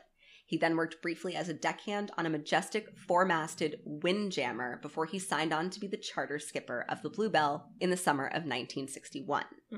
Apparently, Julian Harvey was quite the dashing figure in the 60s. Sophisticated, well-mannered, charming, a bit of a playboy. It was rumored that he had worked as a male model before college and was a fitness buff before that was even really a thing. Hey. Which goes to tell you he was just like super egotistical and superficial and was like, I'm so hot. Basically is what that boiled down to.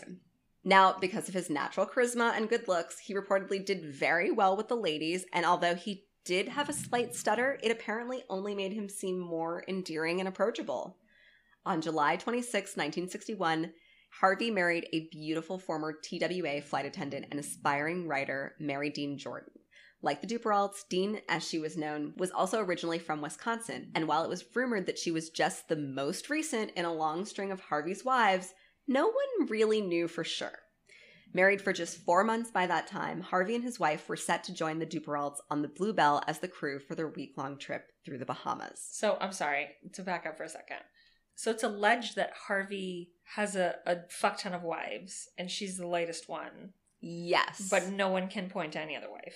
Well, it's one of those things, like, he retired to Florida, so people don't really, like, know his whole backstory, and it's just, Some people like... are just shit-talking, because that's what you do in Florida. Oh, yeah, and they kind of just, like, don't really know who he is as a person. They're like, I mean, we heard he's, like, kind of... They think he has a bunch of wives, but they're, like, not really certain, because they don't really, like, know him. They've just, like, seen this guy around, and he's... Who's, like, hot. Who's, like, hot and charismatic, and he's, you know... For a lot of his time there, he was single, so he was just, you know, flirting with the ladies, and they would want to take pictures with him, and, like... I mean, I don't know the story. He might be trash. But I'm like, don't shit-talk someone you can't bang. There you go. Fuck you. Right? I'm happy for this newlywed couple. I might eat those words soon. But I'm making that statement right now. Noted. Oh, shit. Okay. Okay, fuck. No. I rescind everything. No, that's fine. That's fine. On the afternoon of Wednesday, November 8th, 1961, the Duperrault family boarded the Bluebelle and finally set off on the sailing trip they had dreamed about for years. I know. Over the next... Don't have dreams, guys. And then they won't break your fucking heart or kill you. That's very true. It's like words to live by. Don't have dreams. I get it, though. Over the next 4 days, they leisurely traveled to Bimini, then up to Sandy Point. They spent their time snorkeling, searching for shells on the beach, and buying souvenirs. On November 12th, at their final stop before beginning the return trip back to Florida, Dr. Duperrault and Captain Harvey visited the office of British District Commissioner Roderick Pinder, where Dr. Duperrault told him, quote, "This has been a once-in-a-lifetime vacation. We'll be back before Christmas." Famous last words. I know. It's fuck. never good. Afterwards, the Duperraults and the Harveys shared a dinner of chicken cacciatore and salad back aboard the Bluebelle. After dinner, Terry Jo went below deck to go to sleep while everyone else remained on deck. The following day, on Monday, November 13th, shortly after noon, a crew member on the oil tanker Gulf Lion saw a man drifting in a dinghy in their direction. He was waving frantically and could be heard shouting, "Help, I have a dead baby on board." The crew of the Gulf Lion managed to pull him aboard, then stared helplessly at the body of a red-headed girl wearing a life jacket laying in the bottom of the dinghy. The man calmly identified himself as Julian Harvey, skipper of the Bluebelle, and said the girl who he had tried unsuccessfully to save was Terry Jo Duperrault. Oh, I know. Harvey was immediately taken to Nassau and questioned by authorities about the final hours and the ultimate fate of the Bluebelle and her passengers. According to him, at 8:30 the previous evening, while they were sailing somewhere between the Albacoa Islands and Great Stirrup Cay, the Bluebelle was suddenly hit by a strong squall, which was powerful enough to cause the boat to keel over and the main mast to snap. Holy fuck. He claimed the mast had pierced the ship's hull, rupturing the gas lines in the engine room and slightly injuring his wife. According to Harvey, he was completely separated from everyone else on board because of the falling mast and the subsequent loose rigging. While he attempted to retrieve a wire cutter from the cabin to clear the deck, a fire broke out in the engine room. Holy fuck! And while he was busy trying to put it out, he was unable to rescue his wife or any of the passengers. He said everyone else either got caught in the rigging or jumped overboard as the boat went down. Eventually, Harvey said he was forced to abandon the ketch and board the emergency dinghy. Floating by himself in the dinghy, he said he shouted himself hoarse, trying to find the other passengers, but got no reply. When he finally did spot Terry Jo, she was floating face down, already dead. He said he retrieved her and tried to revive her, but it was already too late. He kept her body with him out of respect, and the autopsy concluded that she had in fact died of drowning. Even though there was... I know. So, you have several pages left. I do. Shit's gonna go down, girl. Don't you worry. I'm making a prediction this is horseshit. Ooh. I was team... What was his name? Julian Harvey? Julian Harvey. Because I was like, it's not Henry, because I would never besmirch Henry. No. Or his name. No. Because we're obsessed with Henry. Henry, you're amazing. But Harvey. Harvey. Fuck this motherfucker. Well, interesting that Monique would mention that, because even though there was no way to disprove his story since he was the sole survivor and the Bluebelle itself was at the bottom of the ocean, the authorities definitely thought it was odd that the dinghy had been filled with various survival supplies. Ah, you fuck! And that for someone who had been in a devastating shipwreck that had killed his new wife, remember, they'd only been married for 4 months at that point, and a family with 3 young children, he seemed unusually calm. Lie. better. Yeah. We're not teaching you how to get away with a crime, but seriously, y'alls are real bad at it. Ridiculous. Despite their suspicions, though, there was no evidence that what he claimed happened on the Bluebell wasn't the truth. So he was allowed to return to Miami on November 15th, but was set to face further questioning by the U.S. Coast Guard upon his arrival. 3 days later, on November 16th... Wait, 15th to 16th is 3 days later? He was found on November 13th. They sent him to Miami on November 15th. So 3 days after he was found. Okay, sorry, my bad. No, I actually didn't make that clear. That was correct. So 3 days after Harvey is picked up, Nikolaos Spachidakis, the second officer of the Greek freighter Captain Theo, was on watch. While dutifully scanning the waters of the Northwest Providence Channel for any danger, something caught his eye. At first, he thought it was just another whitecap in the distance, but as he watched it, he noticed that it didn't seem to disappear like the other waves. As he continued to watch, he began to think it was just a piece of debris floating in the water. As they drew even closer, he started to think it might actually be a small fishing dinghy because he could just make out a small bump that could have been a fisherman. But the second officer knew there was absolutely no way a tiny fishing dinghy would be out that far. So he immediately called the captain to the bridge, who made the decision to head towards it. As the ship got closer, the men were amazed to see that it wasn't a dinghy at all, but a small white life float. And sitting on it was a young girl in pale pink pedal pushers and a white blouse, her hair bleached nearly white from the sun. One of the crewmen, who happened to have a camera on board, took a picture of her looking up at them from the cork float, squinting from the sun. The image of her tiny frame surrounded by a vast expanse of ocean would shortly be wired around the world, and front pages everywhere would proclaim the miracle of the quote-unquote sea waif. The photo was published along with the story of Terry Jo's survival in Life magazine in December 1961. The image was so powerful they dedicated a full 2-page spread to the photo, with one page showing her looking up from the raft. On the other page, only the sea is visible. Oh, fuck. As they drew near, the crew killed the engines and put a small raft made of empty oil drums tied together over the side. Can you imagine being in her position? No. I'm going to guess she gets into the tea of what actually happened. Oh, yeah. Girl. So, the trauma of what happened, there's that. Pretty much. Secondly, you are alone in the vastness of the ocean. And you're like, so I'm fucked. Yes. It's been real. Thanks. Cool. Yeah. Amazing. I couldn't imagine. Just, there's that line from something that it's like water everywhere, not a drop to drink. Yes. Right? I was thinking but about just that. looking as far as your eye can see, seeing water and seeing not a fucking soul, not a bird, because you're nowhere near fucking shore. Nope. Like, you were just fucked beyond belief. Yep. I couldn't imagine terrifying. That situation. Terrifying. And for 3.5 days. I just feel that that's where I would go into, like, so what's the thing that's going to get me? Is it going to be sun exposure? Is it going to be a shark?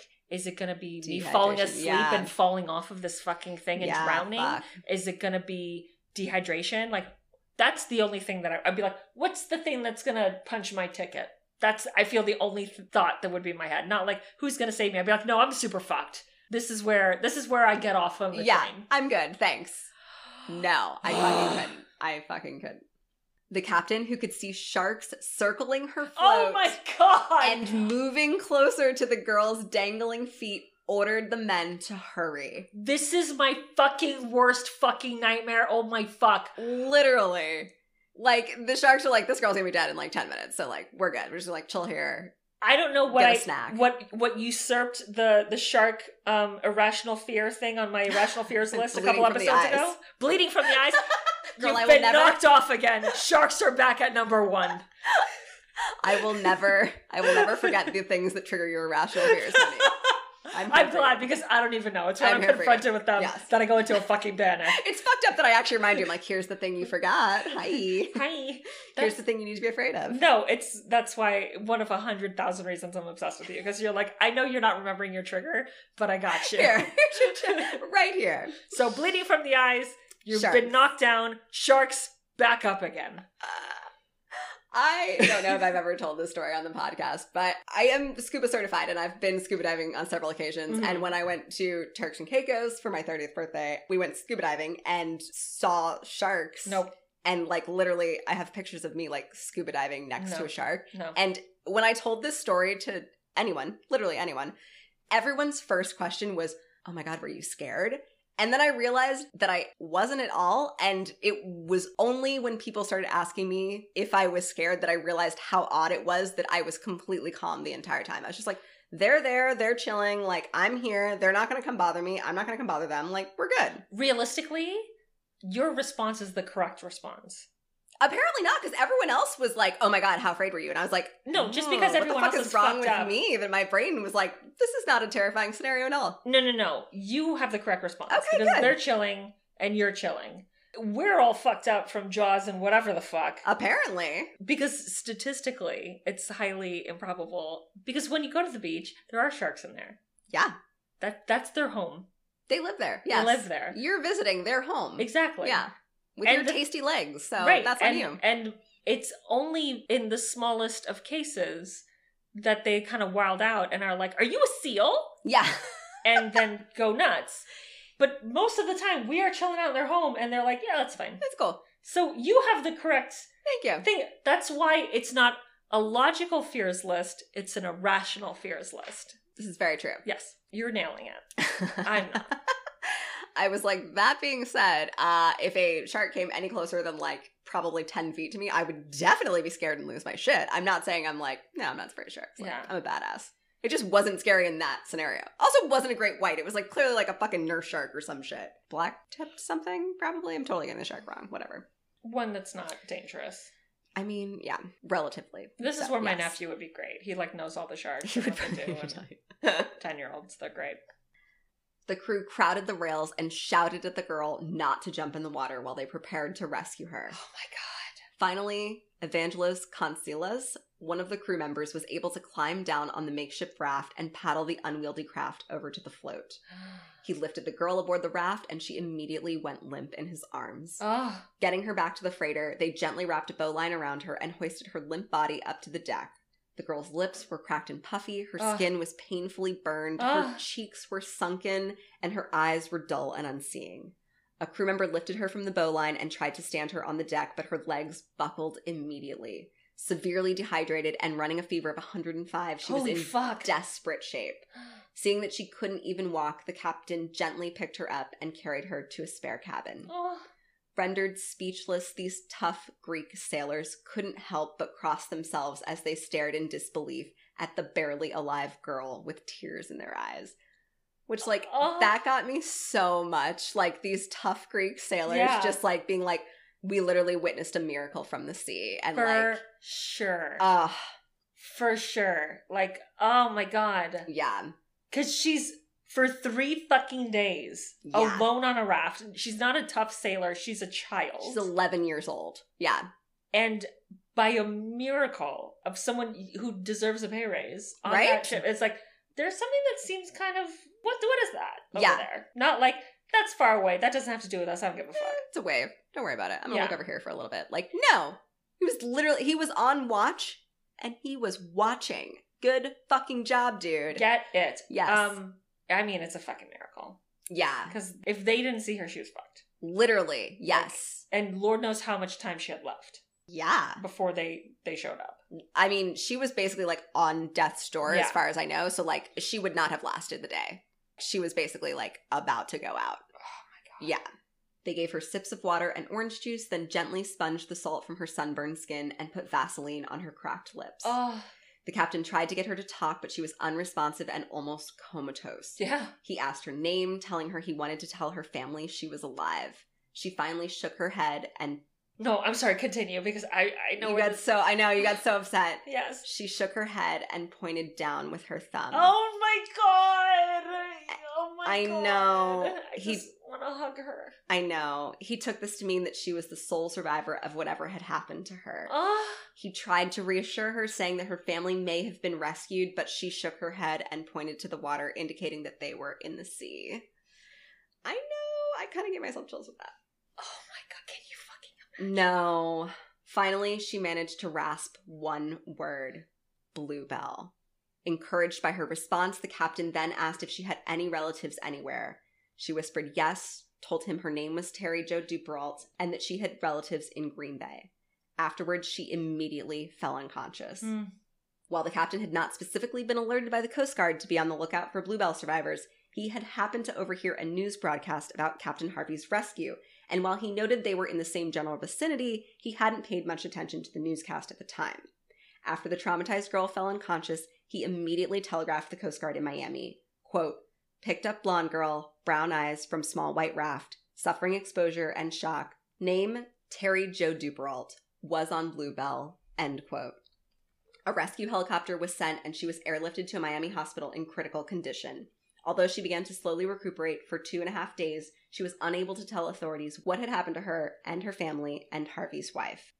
All they knew was that somehow, against all odds, Terry Jo had survived whatever had befallen the sailboat.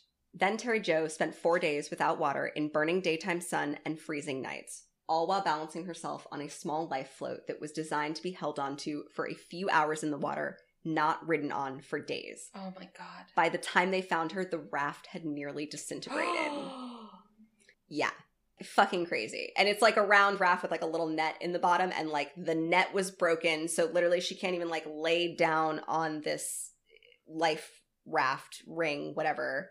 She's like literally just propped up on the side. It's like 2 feet by 5 feet. It's tiny. Absolute insanity. I can't even imagine. I mean, the hand is covering the mouth. Yeah. I can't imagine any of this. By November 20th, Terry Jo had finally recovered enough to tell investigators what happened. According to her, on November 12th, around 9 p.m., after everyone ate dinner, Terry Jo went below deck to her bunk to sleep and left everyone else up top. Later that night, she woke up to her brother screaming and heard him yell, "Help, Daddy, help." She could hear running and stamping noises above her, then nothing. Oh my God. She lay in her bed shivering, too terrified to even move. After about 5 minutes, she finally got the courage to creep out of her cabin. Oh my God. She immediately saw her mother and brother lying in a pool of blood and said she knew they were dead. Oh my God. I know. Climbing the stairs, she looked out the hatch and saw even more blood.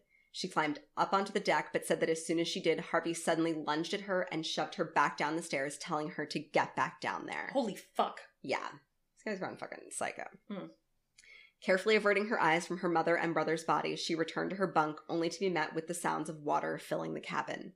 Terry Jo knew the ship was flooding, but was too afraid to move. Oh my God. Suddenly, she saw the captain silhouetted in the cabin's doorway, holding what looked like a rifle in his hands. Oh my God.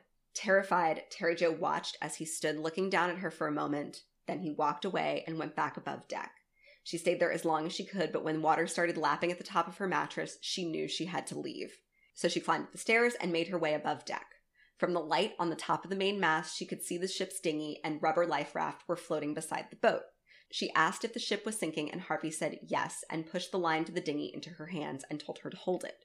But numb with shock, it slipped through her fingers and slowly began to drift away from the sinking Bluebell.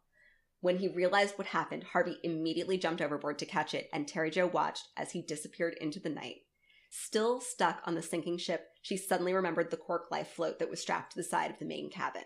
It was just barely above the water at that point, and she rushed to untie it. Just as it came free, the boat deck sank into the ocean beneath her feet. Half crawling, half swimming, she managed to push the float into the open water. She climbed on, but as she did, one of the lines snagged on the sinking ship. For an absolutely terrifying moment, Terry Jo and the float were pulled under the water as the Bluebell went down. Then, with a breath of relief, the line came free and the float popped back up with Terry Jo holding tight. Still afraid that Harvey might be lying in wait for her in the dark waters, she kept low in the float, trying to keep herself hidden. Stranded alone in open water, Terry Jo had no water, no food, and was dressed in only a thin blouse and pink pedal pushers, with nothing to protect her from the chill of the night. The waves crashing into her float caused salt water to sting her eyes and lips, and a sudden rain shower during the night left her soaked and caused her to start shaking uncontrollably. The next morning, the sun drove the chill away, but brought a whole new set of problems. The temperature quickly rose, and the sun began to scorch her. The float started disintegrating, exposing her legs and feet to the sharp bite of parrotfish. The next day, she saw a small red plane circling overhead. She watched it and waved at it with her blouse for a long time, and at one point it even dived in her direction. But it passed directly overhead, Oh my with God. the pilot unable to see her. I literally, through this entire thing, have had, like, my mouth agape with the jaw on the floor and just my hand on the forehead. I can't It's so... handle any of this. And I've mentioned this before that, you know, I am a very, like, Pollyanna optimistic person. I'm always like, I didn't come this far to come this far. But if this is the situation I'm in, I'm like, well, this is where I get off. It was a good run. It's been great. Cheers to you. This is how it happens. Yeah.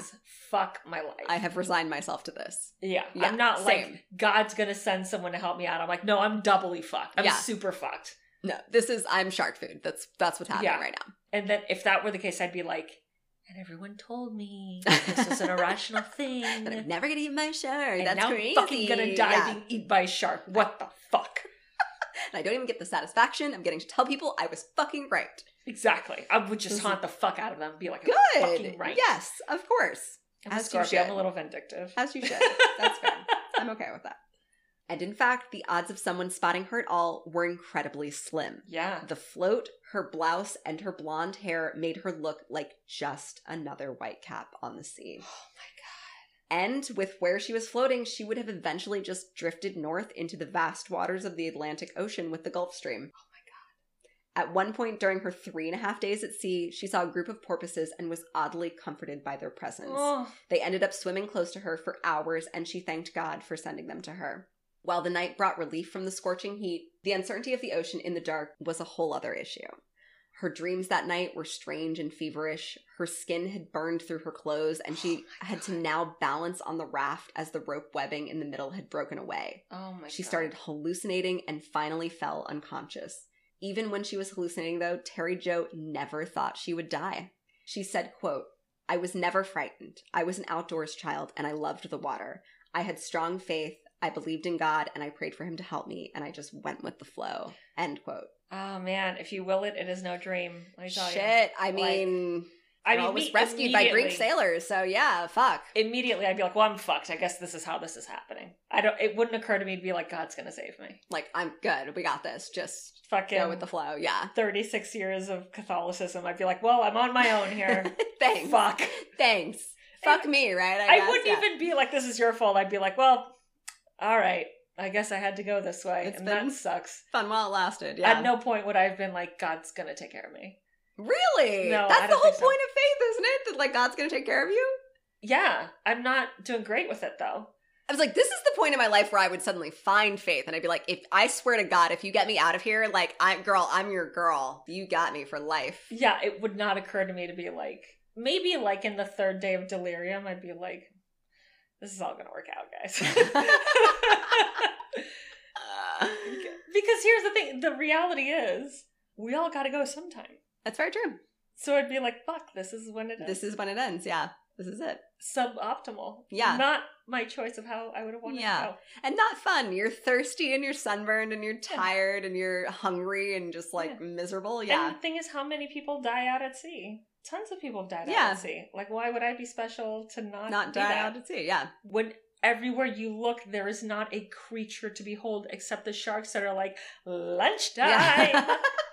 This bitch looks tasty. Right? Yeah. No. I mean, yeah, no. I would be like, I'm so fucked right now.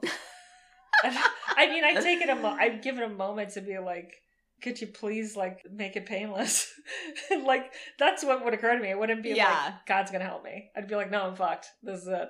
Yeah, this also is, again, this does not seem like a painless way to die. So, like, no, this seems like super like uncomfortable kind and of miserable. The worst. Yeah, super miserable. It's layer upon layer of awfulness. Yeah. No, absolutely not. On the morning of her 4th day at sea, despite the blinding sun, she remained in a deep sleep, close to death. By mid-morning, though, she was able to pull herself from her stupor and open her eyes. She said a huge shadow loomed before her like a great beast. Its rumble was so deep that she could feel it in her chest. As she watched, it seemed to morph from an unworldly vessel floating above the sea into a great whale and then into just a solid black wall suspended in the air above her. When she looked up, she saw heads and waving arms on top of the wall, and she could hear voices shouting. Then she felt herself suspended in space, and eventually strong arms lifted her as she slid back into oblivion. Authorities were incredibly impressed with Terry Jo's story of survival and believed the 11-year-old girl's version of events. In direct opposition to what Harvey claimed, Terry Jo was adamant that not only was the mast of the Bluebell intact, but there had been absolutely no fire aboard the vessel, and the sea had been completely calm that night. In support of Terry Jo's version of events, there was also the fact that no one at the lighthouse on the nearby island reported a fire at sea that night, nor did Harvey try to make it over to that island after he found the body of who he thought was Terry Jo, but was actually 7-year-old Renee. Finally, and perhaps most tellingly, Harvey admitted that at no point during his hours of drifting did he think to look for the flares that were in the dinghy's emergency kit. Red flag. Red flag. And like... You played yourself, homie. Right? And like, dude, you like love boats. Like, this is your fucking thing. It's not like you're a fucking newbie and you didn't know what was going on. Like, you fucking knew? You're the goddamn skipper. Seriously? You're sketch as fuck, motherfucker. Sketch as fuck. Mm-mm. Shortly after Terry Jo told authorities what had happened, she was informed that Harvey had been picked up alive 3 days before her alongside her sister's body, who they originally thought was her. Yeah. And that the bodies of her parents, brother, and Harvey's wife had all been lost at sea. Oh my god. I know. This brings up like a primal thing in me that's just so not okay. Oh my god. Yeah. No, as it should. Like, it's very upsetting. It's very visceral too. Like, it's very real. Yes. On November 17th, midway through Harvey's interrogation by the U.S. Coast Guard in Miami, he was suddenly informed that Terry Jo had been rescued. He said, "Oh my God," before recovering and calmly adding, "Isn't that wonderful?"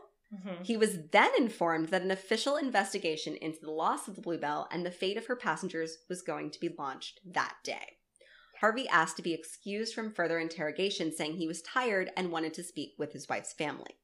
They granted his request, and he immediately drove a short distance away toward Biscayne Boulevard, where he checked into the Sandman Motel. Biscayne Boulevard! Yeah, you're the Miami, Sandman Motel? Yeah. Yeah. Girl.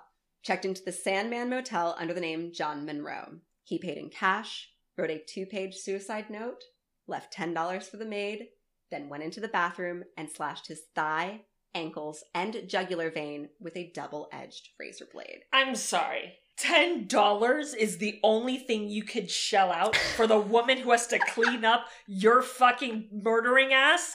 Fuck you. That's the worst part of all of it. It's kind of dick. Although, here's the thing. I was like, at least he left her money. It is 1961, so $10 is probably it's like $70 maybe. A little bit more than it was back in then. But not like, enough. Definitely not enough to walk in on your fucking awful suicide scene. Like, 1, she's traumatized forever. Forever. 2, I have to clean that fucking shit. No. I quit today if that's the case. Bye. Like, out of here. No, absolutely not. Like, we've seen the luminol test. There's no amount of bleach that's going to get that shit out. Absolutely not. And she's like, I'm getting paid $4 an hour. You think I'm going to fucking fuck with this shit right now? And he left me a $10 tip. How fucking considerate for you. Dude, go fuck yourself. Thanks. I appreciate it. This is I'm literally more enraged by this than he murdered an entire family, including his newlywed wife. Yeah. I mean, it's a little dick. It's a little bit of a dick move. Not gonna lie. Yeah. Know exactly what kind of person a person is with how they treat service people. And him Facts. shelling out $10 to be like, I know this is gonna be like kind of a lot, but like for your troubles, go fuck yourself. And here's the thing, like, as I read, like, he cut his thighs and his jugular. It's just a bloodbath everywhere. Apparently, like, so much so, like, he cut so deeply in his thigh, he went to the bone, which, like, is fucking hard to do. You're, like, committed. Yes. And not only that, I read somewhere that, like, when they walked in, they genuinely thought they were looking at a murder that was supposed to look like a suicide. I'm gonna rewrite this right now. Because of how gruesomely he fucking killed himself. I'm gonna rewrite this right now and say, Terry showed up at that motel room. And then she was like, I know it was you. I love that, like, everyone's the secret murderer in my stories, according to you. This is amazing. This is the best. Vigilante justice. I love it. I fucking wish that was the case. And Terry was like, fuck you for what you did. Yeah. And then just murdered the fuck out of him. And it was like, here's the motive. Yeah. I don't. Okay, I'm 11. What are they going to expect me? Yeah. Fools. Okay. I'm rewriting this story. I love it. Fuck this piece of shit. Hell yes. It's $10 fucking. All right. Make a movie based on true story. Let's do this. We got it. All our bases are covered. I love it. It's fun. The suicide note, addressed to one of Harvey's close friends, left no explanations or apologies for his actions, but simply ended with the words, quote, "I got too tired and nervous. I couldn't stand it any longer," end quote. Fuck you. Right? Go fuck yourself so hard. Ugh. He requested that the recipient take care of his 14-year-old son, Lance, and that he be buried at sea. Just for that, we're not going to do that, you piece of shit. Right? I wish, but they actually did it. I know. Yeah. Because people aren't garbage like this sack of shit. Yeah. With Harvey's suicide and Terry Jo's testimony, an investigation was launched into Julian Harvey. The inquiry revealed that while he was a decorated World War II veteran and Korean War pilot, he had difficulty holding a job for any length of time and had serious financial problems. He had recently arranged a double indemnity insurance policy on the life of his wife just 2 months after they had married. 2 months. Okay, like, my mom's on my dick all the time that I'm, like, not married and whatever. This is not selling me on that. No. What, you get married so some guy can take a fucking life insurance policy out on you and But then you know murder what's you? fucked about No. it? Fine, take out the life insurance policy on the new wife. What the fuck does everyone else have to do with this? Yeah, it's They're very just true. collateral damage Yeah. because you wanted to get whatever the fuck the double indemnity insurance policy was? Fuck you. And your insurance policy and your $10 fucking dollars. Fuck you. Oh my god, flames on the side of my face. I literally can't handle how much I fucking hate this person. It's fucking so dick. Ugh. The conclusion of the inquiry was that Harvey had planned to kill his wife to collect on her $20,000 double indemnity insurance policy. Which is fucking nothing. Which is nothing. Again, 1961, still. No, I'm gonna fucking pull Look this it up up. right Tell me now. how much it I'm is. looking it up right now because I'm certain it is not worth probably murdering not. 5 fucking people. It's probably like, what, $500,000 maybe, just under? less than that. It's $178,000. Oh my god, Which- that's nothing. For that? Yeah. To get a fucking life sentence minimum? Yeah. For $178,000? No, girl. No. Like, you know, Yeah, this isn't like fucking like Elizabeth Taylor Diamond money. No, god no. This guy's just a dick. He thinks he's a fucking big money baller by dropping that $10 being like, I mean, you're set for life. You're welcome. I literally can't handle how much You're I fucking welcome. hate this person. I can't tell you the last time I hated someone this much. It's so funny because to me, I was like, I mean, at least he left her the $10. Like, it was better than just like doing that and like not leaving any money. And you were so enraged over it. And I'm like on your side totally, but like, We're looking up what $10 is. oh, it's definitely not enough for this. No! For this woman to be in therapy for the rest of her life, which she's not even gonna be because that was like not socially acceptable. $89. Fuck you. You're giving me less than a bencho to deal with the trauma of the rest of my life. Clean up your piece of shit ass. Right? Get the fuck out of here. Fuck you. Agreed. I literally don't remember the last time I was this angry at someone. It wasn't even over the murders. I feel like I've like exceeded my expectations on this one. I was like, I didn't know the $10 was gonna get her shit. I mean, it's true crime, so it's expected that it's not gonna go great. No. But I can't with the $10. No, Because shit. he thinks he's like, I'm a good guy. Yeah. You Like know. I did the right thing. Like I I did left the right her. thing. I left Like, her. you know that it's that thing, like, as he's bleeding out, he's like, I'm like a decent dude, though. Yeah. I like like, left the you money know. for her. I redeemed myself. And if there is an afterlife, and if we're going to go off the Judeo-Christian thing of, like, he's meeting St. Peter to go over the book of his life to decide where he goes, St. Peter's like, go fuck you and your $10. Seriously, get the fuck out of here. Get the fuck out of here. The stairs are down that way if you want to, yeah. It's like, well, we do have the stairs, but we also have an elevator? express elevator just for you. There you go. The inquiry concludes that he's trying to get the insurance money from his wife.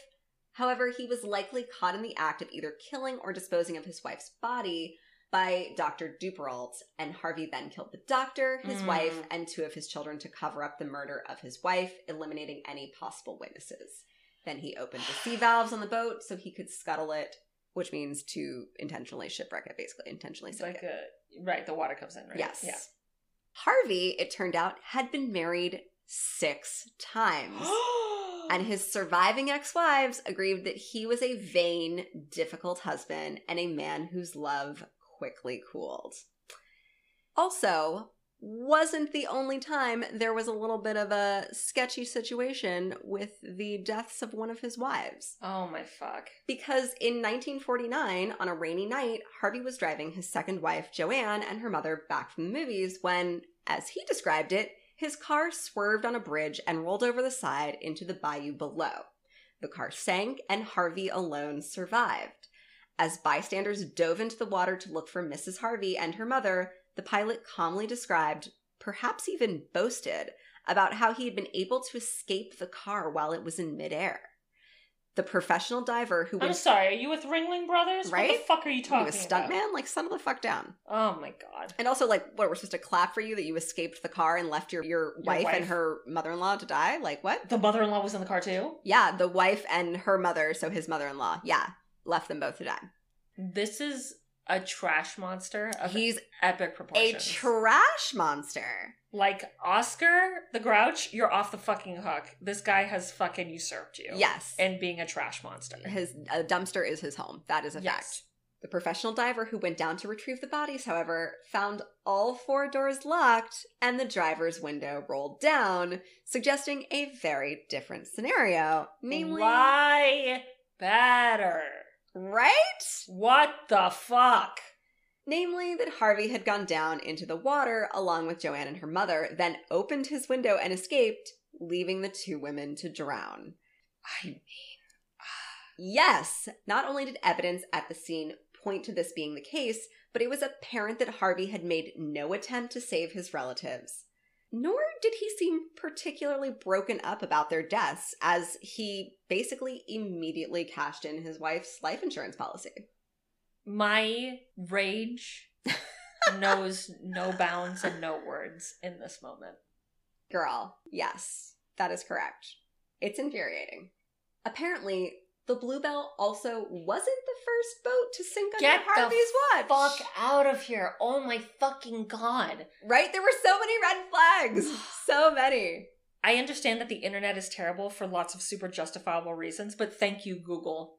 That we can look shit up on people and be aware of this shit? And be like, red flag. Yes. Actually, this dude is a fucking disaster, train wreck, and dangerous, and maybe he's not, and he's just the unluckiest dude imaginable, but you could be unlucky somewhere else, and not around me, motherfucker. Right? Mm-mm. Seriously. Mm-mm. Agreed. Twice before, Harvey had filed insurance claims for destroyed boats. Both cases, while suspicious, were decided in his favor. I know. Later, friends would admit that in the first wreck, Harvey had probably steered the boat into an obstacle on purpose, and in the second, he had flat out admitted to setting the vessel on fire. Yes. I mean, I cannot. Terry Jo eventually returned to Green Bay to live with her father's sister and 3 cousins. However, she never really had a chance to speak about the trauma she experienced, mainly because of the misguided belief, which was very common in certain repressive Midwestern mindsets, that the best way to deal with disturbing emotions is to just completely ignore them. So her guardians never talked to her about her experience, while friends, family members, neighbors, and teachers were all instructed to avoid the subject completely. For Terry Jo, who eventually changed the spelling of her first name to T-E-R-E, Terry, this forced silence resulted in years of emotional stress. I mean, yeah. Because, literally you went through the most traumatizing experience of your life. I'm surprised he didn't give her fucking Hamilton either and be like, you'll be fine. Yeah, good. Like this piece of shit. And what's one of the things, like, she was known all over the fucking world at this point. Yeah, as everyone like knows the, who she is. Yeah, the sea wave. And then she's just like, she's not supposed to talk about it because it's, like, too traumatic. So we, like, don't bring it up with her ever. Like, don't talk about it with her. But it's that thing, you know, she walks into a room and it's like, hi Terry, hi. Yeah. For the rest of her fucking life? Yes. Come on, man. That fucking sucks. Yeah. As if it's not bad enough you went through this. You lost your entire family. Yeah. Everything you went through. And then on top of that, you know that everyone knows who you are and they're talking about you and what happened to you in every room you walk into. Yeah. Guys. I can't imagine how traumatizing that would be. And also, on top of everything she's else. Going into her teenage years. Yeah. Because being a teenager isn't bad enough. Right. Like, literally, this is, like, right before Ugh. puberty. So, Ugh. yeah, so brutal. This, like, wee babe. I know. However, thanks to her amazing inner strength, she ultimately achieved a stable and fulfilling life. Get it. Nearly 50 years later, in 2010, Terry finally revealed the details of the night her family was killed and her days spent drifting in open water in her memoir, Alone, Orphaned on the Ocean, which was co-authored by psychologist Richard Logan. It's the first time she's ever been able to fully tell her story. In September 1988, Oprah Winfrey had reunited her with the freighter captain who saved her, But even then, she was not healed enough to reveal what it took to survive for 4 days alone at sea. Okay. After the devastating loss of her entire family. And, like, can you imagine that Oprah clip? Oh Because my God. Oprah, like, loves a tearjerk. Oh, yeah. You know it was fucking ball fest. Yeah. Just like sobbing city. Jinx. Yes. Yes. Oh my Ball fest God. sounded dirty. I realized once it came out of my mouth, It's I was like, B-A-W-L, you B-A-W-L. fucking perverts. God damn it. Get your mind out the gutter. Oh my God. I know. I can't. And you know, Oprah's like, this was such a good get. Oh, yeah, Fuck right? yeah. She's like, I got Ratings. the sea wave. That was a fantastic Oprah.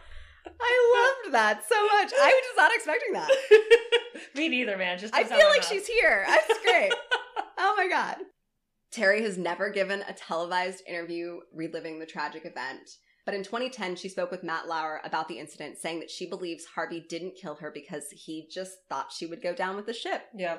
She also believes that Harvey had intended to discreetly murder his wife, dispose of her body, and then claim she was lost at sea, but that his wife likely fought back, which attracted the attention of her family. Moreover, Harold Pegg, owner of the Bluebell, testified that he had noticed deep scratches on Harvey's right hand and arm when he got back to Miami. Harvey claimed they were quote-unquote wire cuts Fuck you. from the rigging, but Pegg said he knew fingernail scratches when he saw them. Also, why do you know that? It's a freak in the sheets, girl. Hey, girl. He's been scratched up in his day. You don't know. mean... I know. I thought the same thing, and I was like, get it. Get it, Peg. I'm You fucking got it. here for it. All right. Terry told CBS News, quote, I always believed I was saved for a reason. If one person heals from a life tragedy after reading her story, my journey will have been worth it, end quote. She said that after her ordeal, quote, I was forever drawn to water after this tragedy, not repelled like some would expect. When I applied with the Department of Natural Resources, it was for a position with fisheries. I started working on the water and loved it. I moved on to work in water resources and water regulation and zoning. I went on to protect the water that had protected me as a little girl. End quote. I just want to sob for 4 hours. Oh my God, I know. that's so beautiful. It's so beautiful and it's so brave and so strong. And I just like admire her so much. I can't even imagine. Terry, we are not the same person. No, you're a better person. That is oh my God. for fucking sure. So the lasting legacy of Terry Jo's survival is something I didn't know, and I actually was like kind of ridiculously excited to read and find out, because apparently Terry Jo's childhood ordeal led to a change in Coast Guard regulations internationally. Because her life raft was white and blended into the Whitecaps, it prevented search and rescue planes from locating her. So, in 1962, the year after her rescue, they officially changed orange, right? boating regulations, and that's why we use bright orange life rafts internationally to this day. Because we almost lost Terry Jo at sea because of a fucking white life raft. Yeah, because if you recall Titanic, it's all white. It's all white. Like, sometimes I feel like they have, like, maybe, like, the red band on the outside occasionally. But, yeah, they're all white. And apparently we didn't realize, like, how much of a fucking nightmare that was until this incident with Terry Jo. When, like, this dude could have easily been like, it's a white cap, whatever. And if they hadn't found her, like, he wouldn't have gone to jail. They would have just believed his story. Like, that would have been the end of it, I'm sure. But, like, because of Terry Jo and, like, her amazing story of survival, we literally have orange life rafts, which I'm sure save way more people than the fucking white ones ever did. Yeah. So. Holy shit. Yeah. That was in-fucking-credible. Good. It was, like, there was technically 5 murders in it, but, like, it was pretty upbeat. I feel like, as far as all things considered. Yeah, I can't handle my life. That was incredible. I know. I'm, like, blown away by her, really. This was a roller coaster of all of the things. Good. I'm glad. I figured it was going to be some sort of shipwreck situation. Oh, yeah. Which, with like, the final voyage of the Bluebell. I mean, come on. Yeah. Like, with a title like that. Amazing. Yeah. I'm glad you enjoyed it. I mean, I know you were semi-familiar with this, so I'm glad you stuck with me. Very... Like, cursory, sort of? Yes. Okay. Like, I guess I've heard the story, but there's so many things that, like, I didn't know about this. Okay. Good. That was amazing. Good. I only read a couple of excerpts from the book for this, but it was really good, and I'm going to highly recommend it on just like the little bits and pieces that I read of it. So What's it called? It's called Alone, Orphaned on the Ocean, and it's by Terry Jo Duperrault, and it's co-authored by Richard Logan. Thank you so much for that. Oh my god, you're welcome. Thank you for our creepy twin telepathy. I loved it. Yeah. I think it was a more upbeat one than last week. The last one. You gotta balance it out. We can't have too many brutal weeks in a row. Yeah, and they get a little hard on the listen back too. Yeah. Yeah, you're like, oh fuck, that's what we talked about. Yeah. Damn. Especially like it's your story that's really brutal. Like I did all the brutal research for this. Yeah. Then I told it live to And then I had to listen Yes, back and then I had to to listen it back to it. Yeah, and then you're like, yeah. oof. Yeah. Yeah. Really beat it into you there with that one. Yeah, I definitely was like, maybe I will watch Compliance. And then I was like, no. Why would I do that to Don't do myself? that to yourself. No. That was amazing. Thank you. So was yours. I'm really Thank intrigued. you. I'm going to quiz all the twins in my life that I know now. Yes. But also, just be aware that they might be like, I mean, no, nothing. And then say a thing where you're like, but that's exactly what that is. That's true. That was a lot of people saying. Yeah, you're like, so the exact thing that I asked you about that you said no to, the thing, yeah, You're like, thanks. That example, cool. Yeah, my friend was like, no, I wish that would happen to me. And then went on to say 2 examples of how it regularly happens to him. Ridiculous. Insane. Bless your heart. Yeah. Bless your heart. That was amazing. Thank you so much. Oh my gosh, of course. Thank you guys so much for listening. We're obsessed with you. Mariah Carey or no. Oh my god. We are obsessed with you though. So good. Thank you so much for listening. If you don't follow us on Instagram already, you definitely should. We're at Another Fucking Horror Podcast. You can find me at PinUpGirlMo. You can find me at Lobotomy, and that's Lobot.Amy.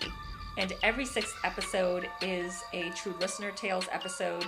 So send us an email at anotherfuckinghorrorpodcast@gmail.com with a period instead of the you and fucking. And we are not bullshitting. If you have telepathy stories, twin telepathy stories, weird stories, or you just want to say hi, fucking shoot us a Gmail, baby. We love all of those. We're obsessed. All of those things are amazing. Yeah. We're obsessed with you. And most importantly, keep it cute. Keep it creepy. Bye.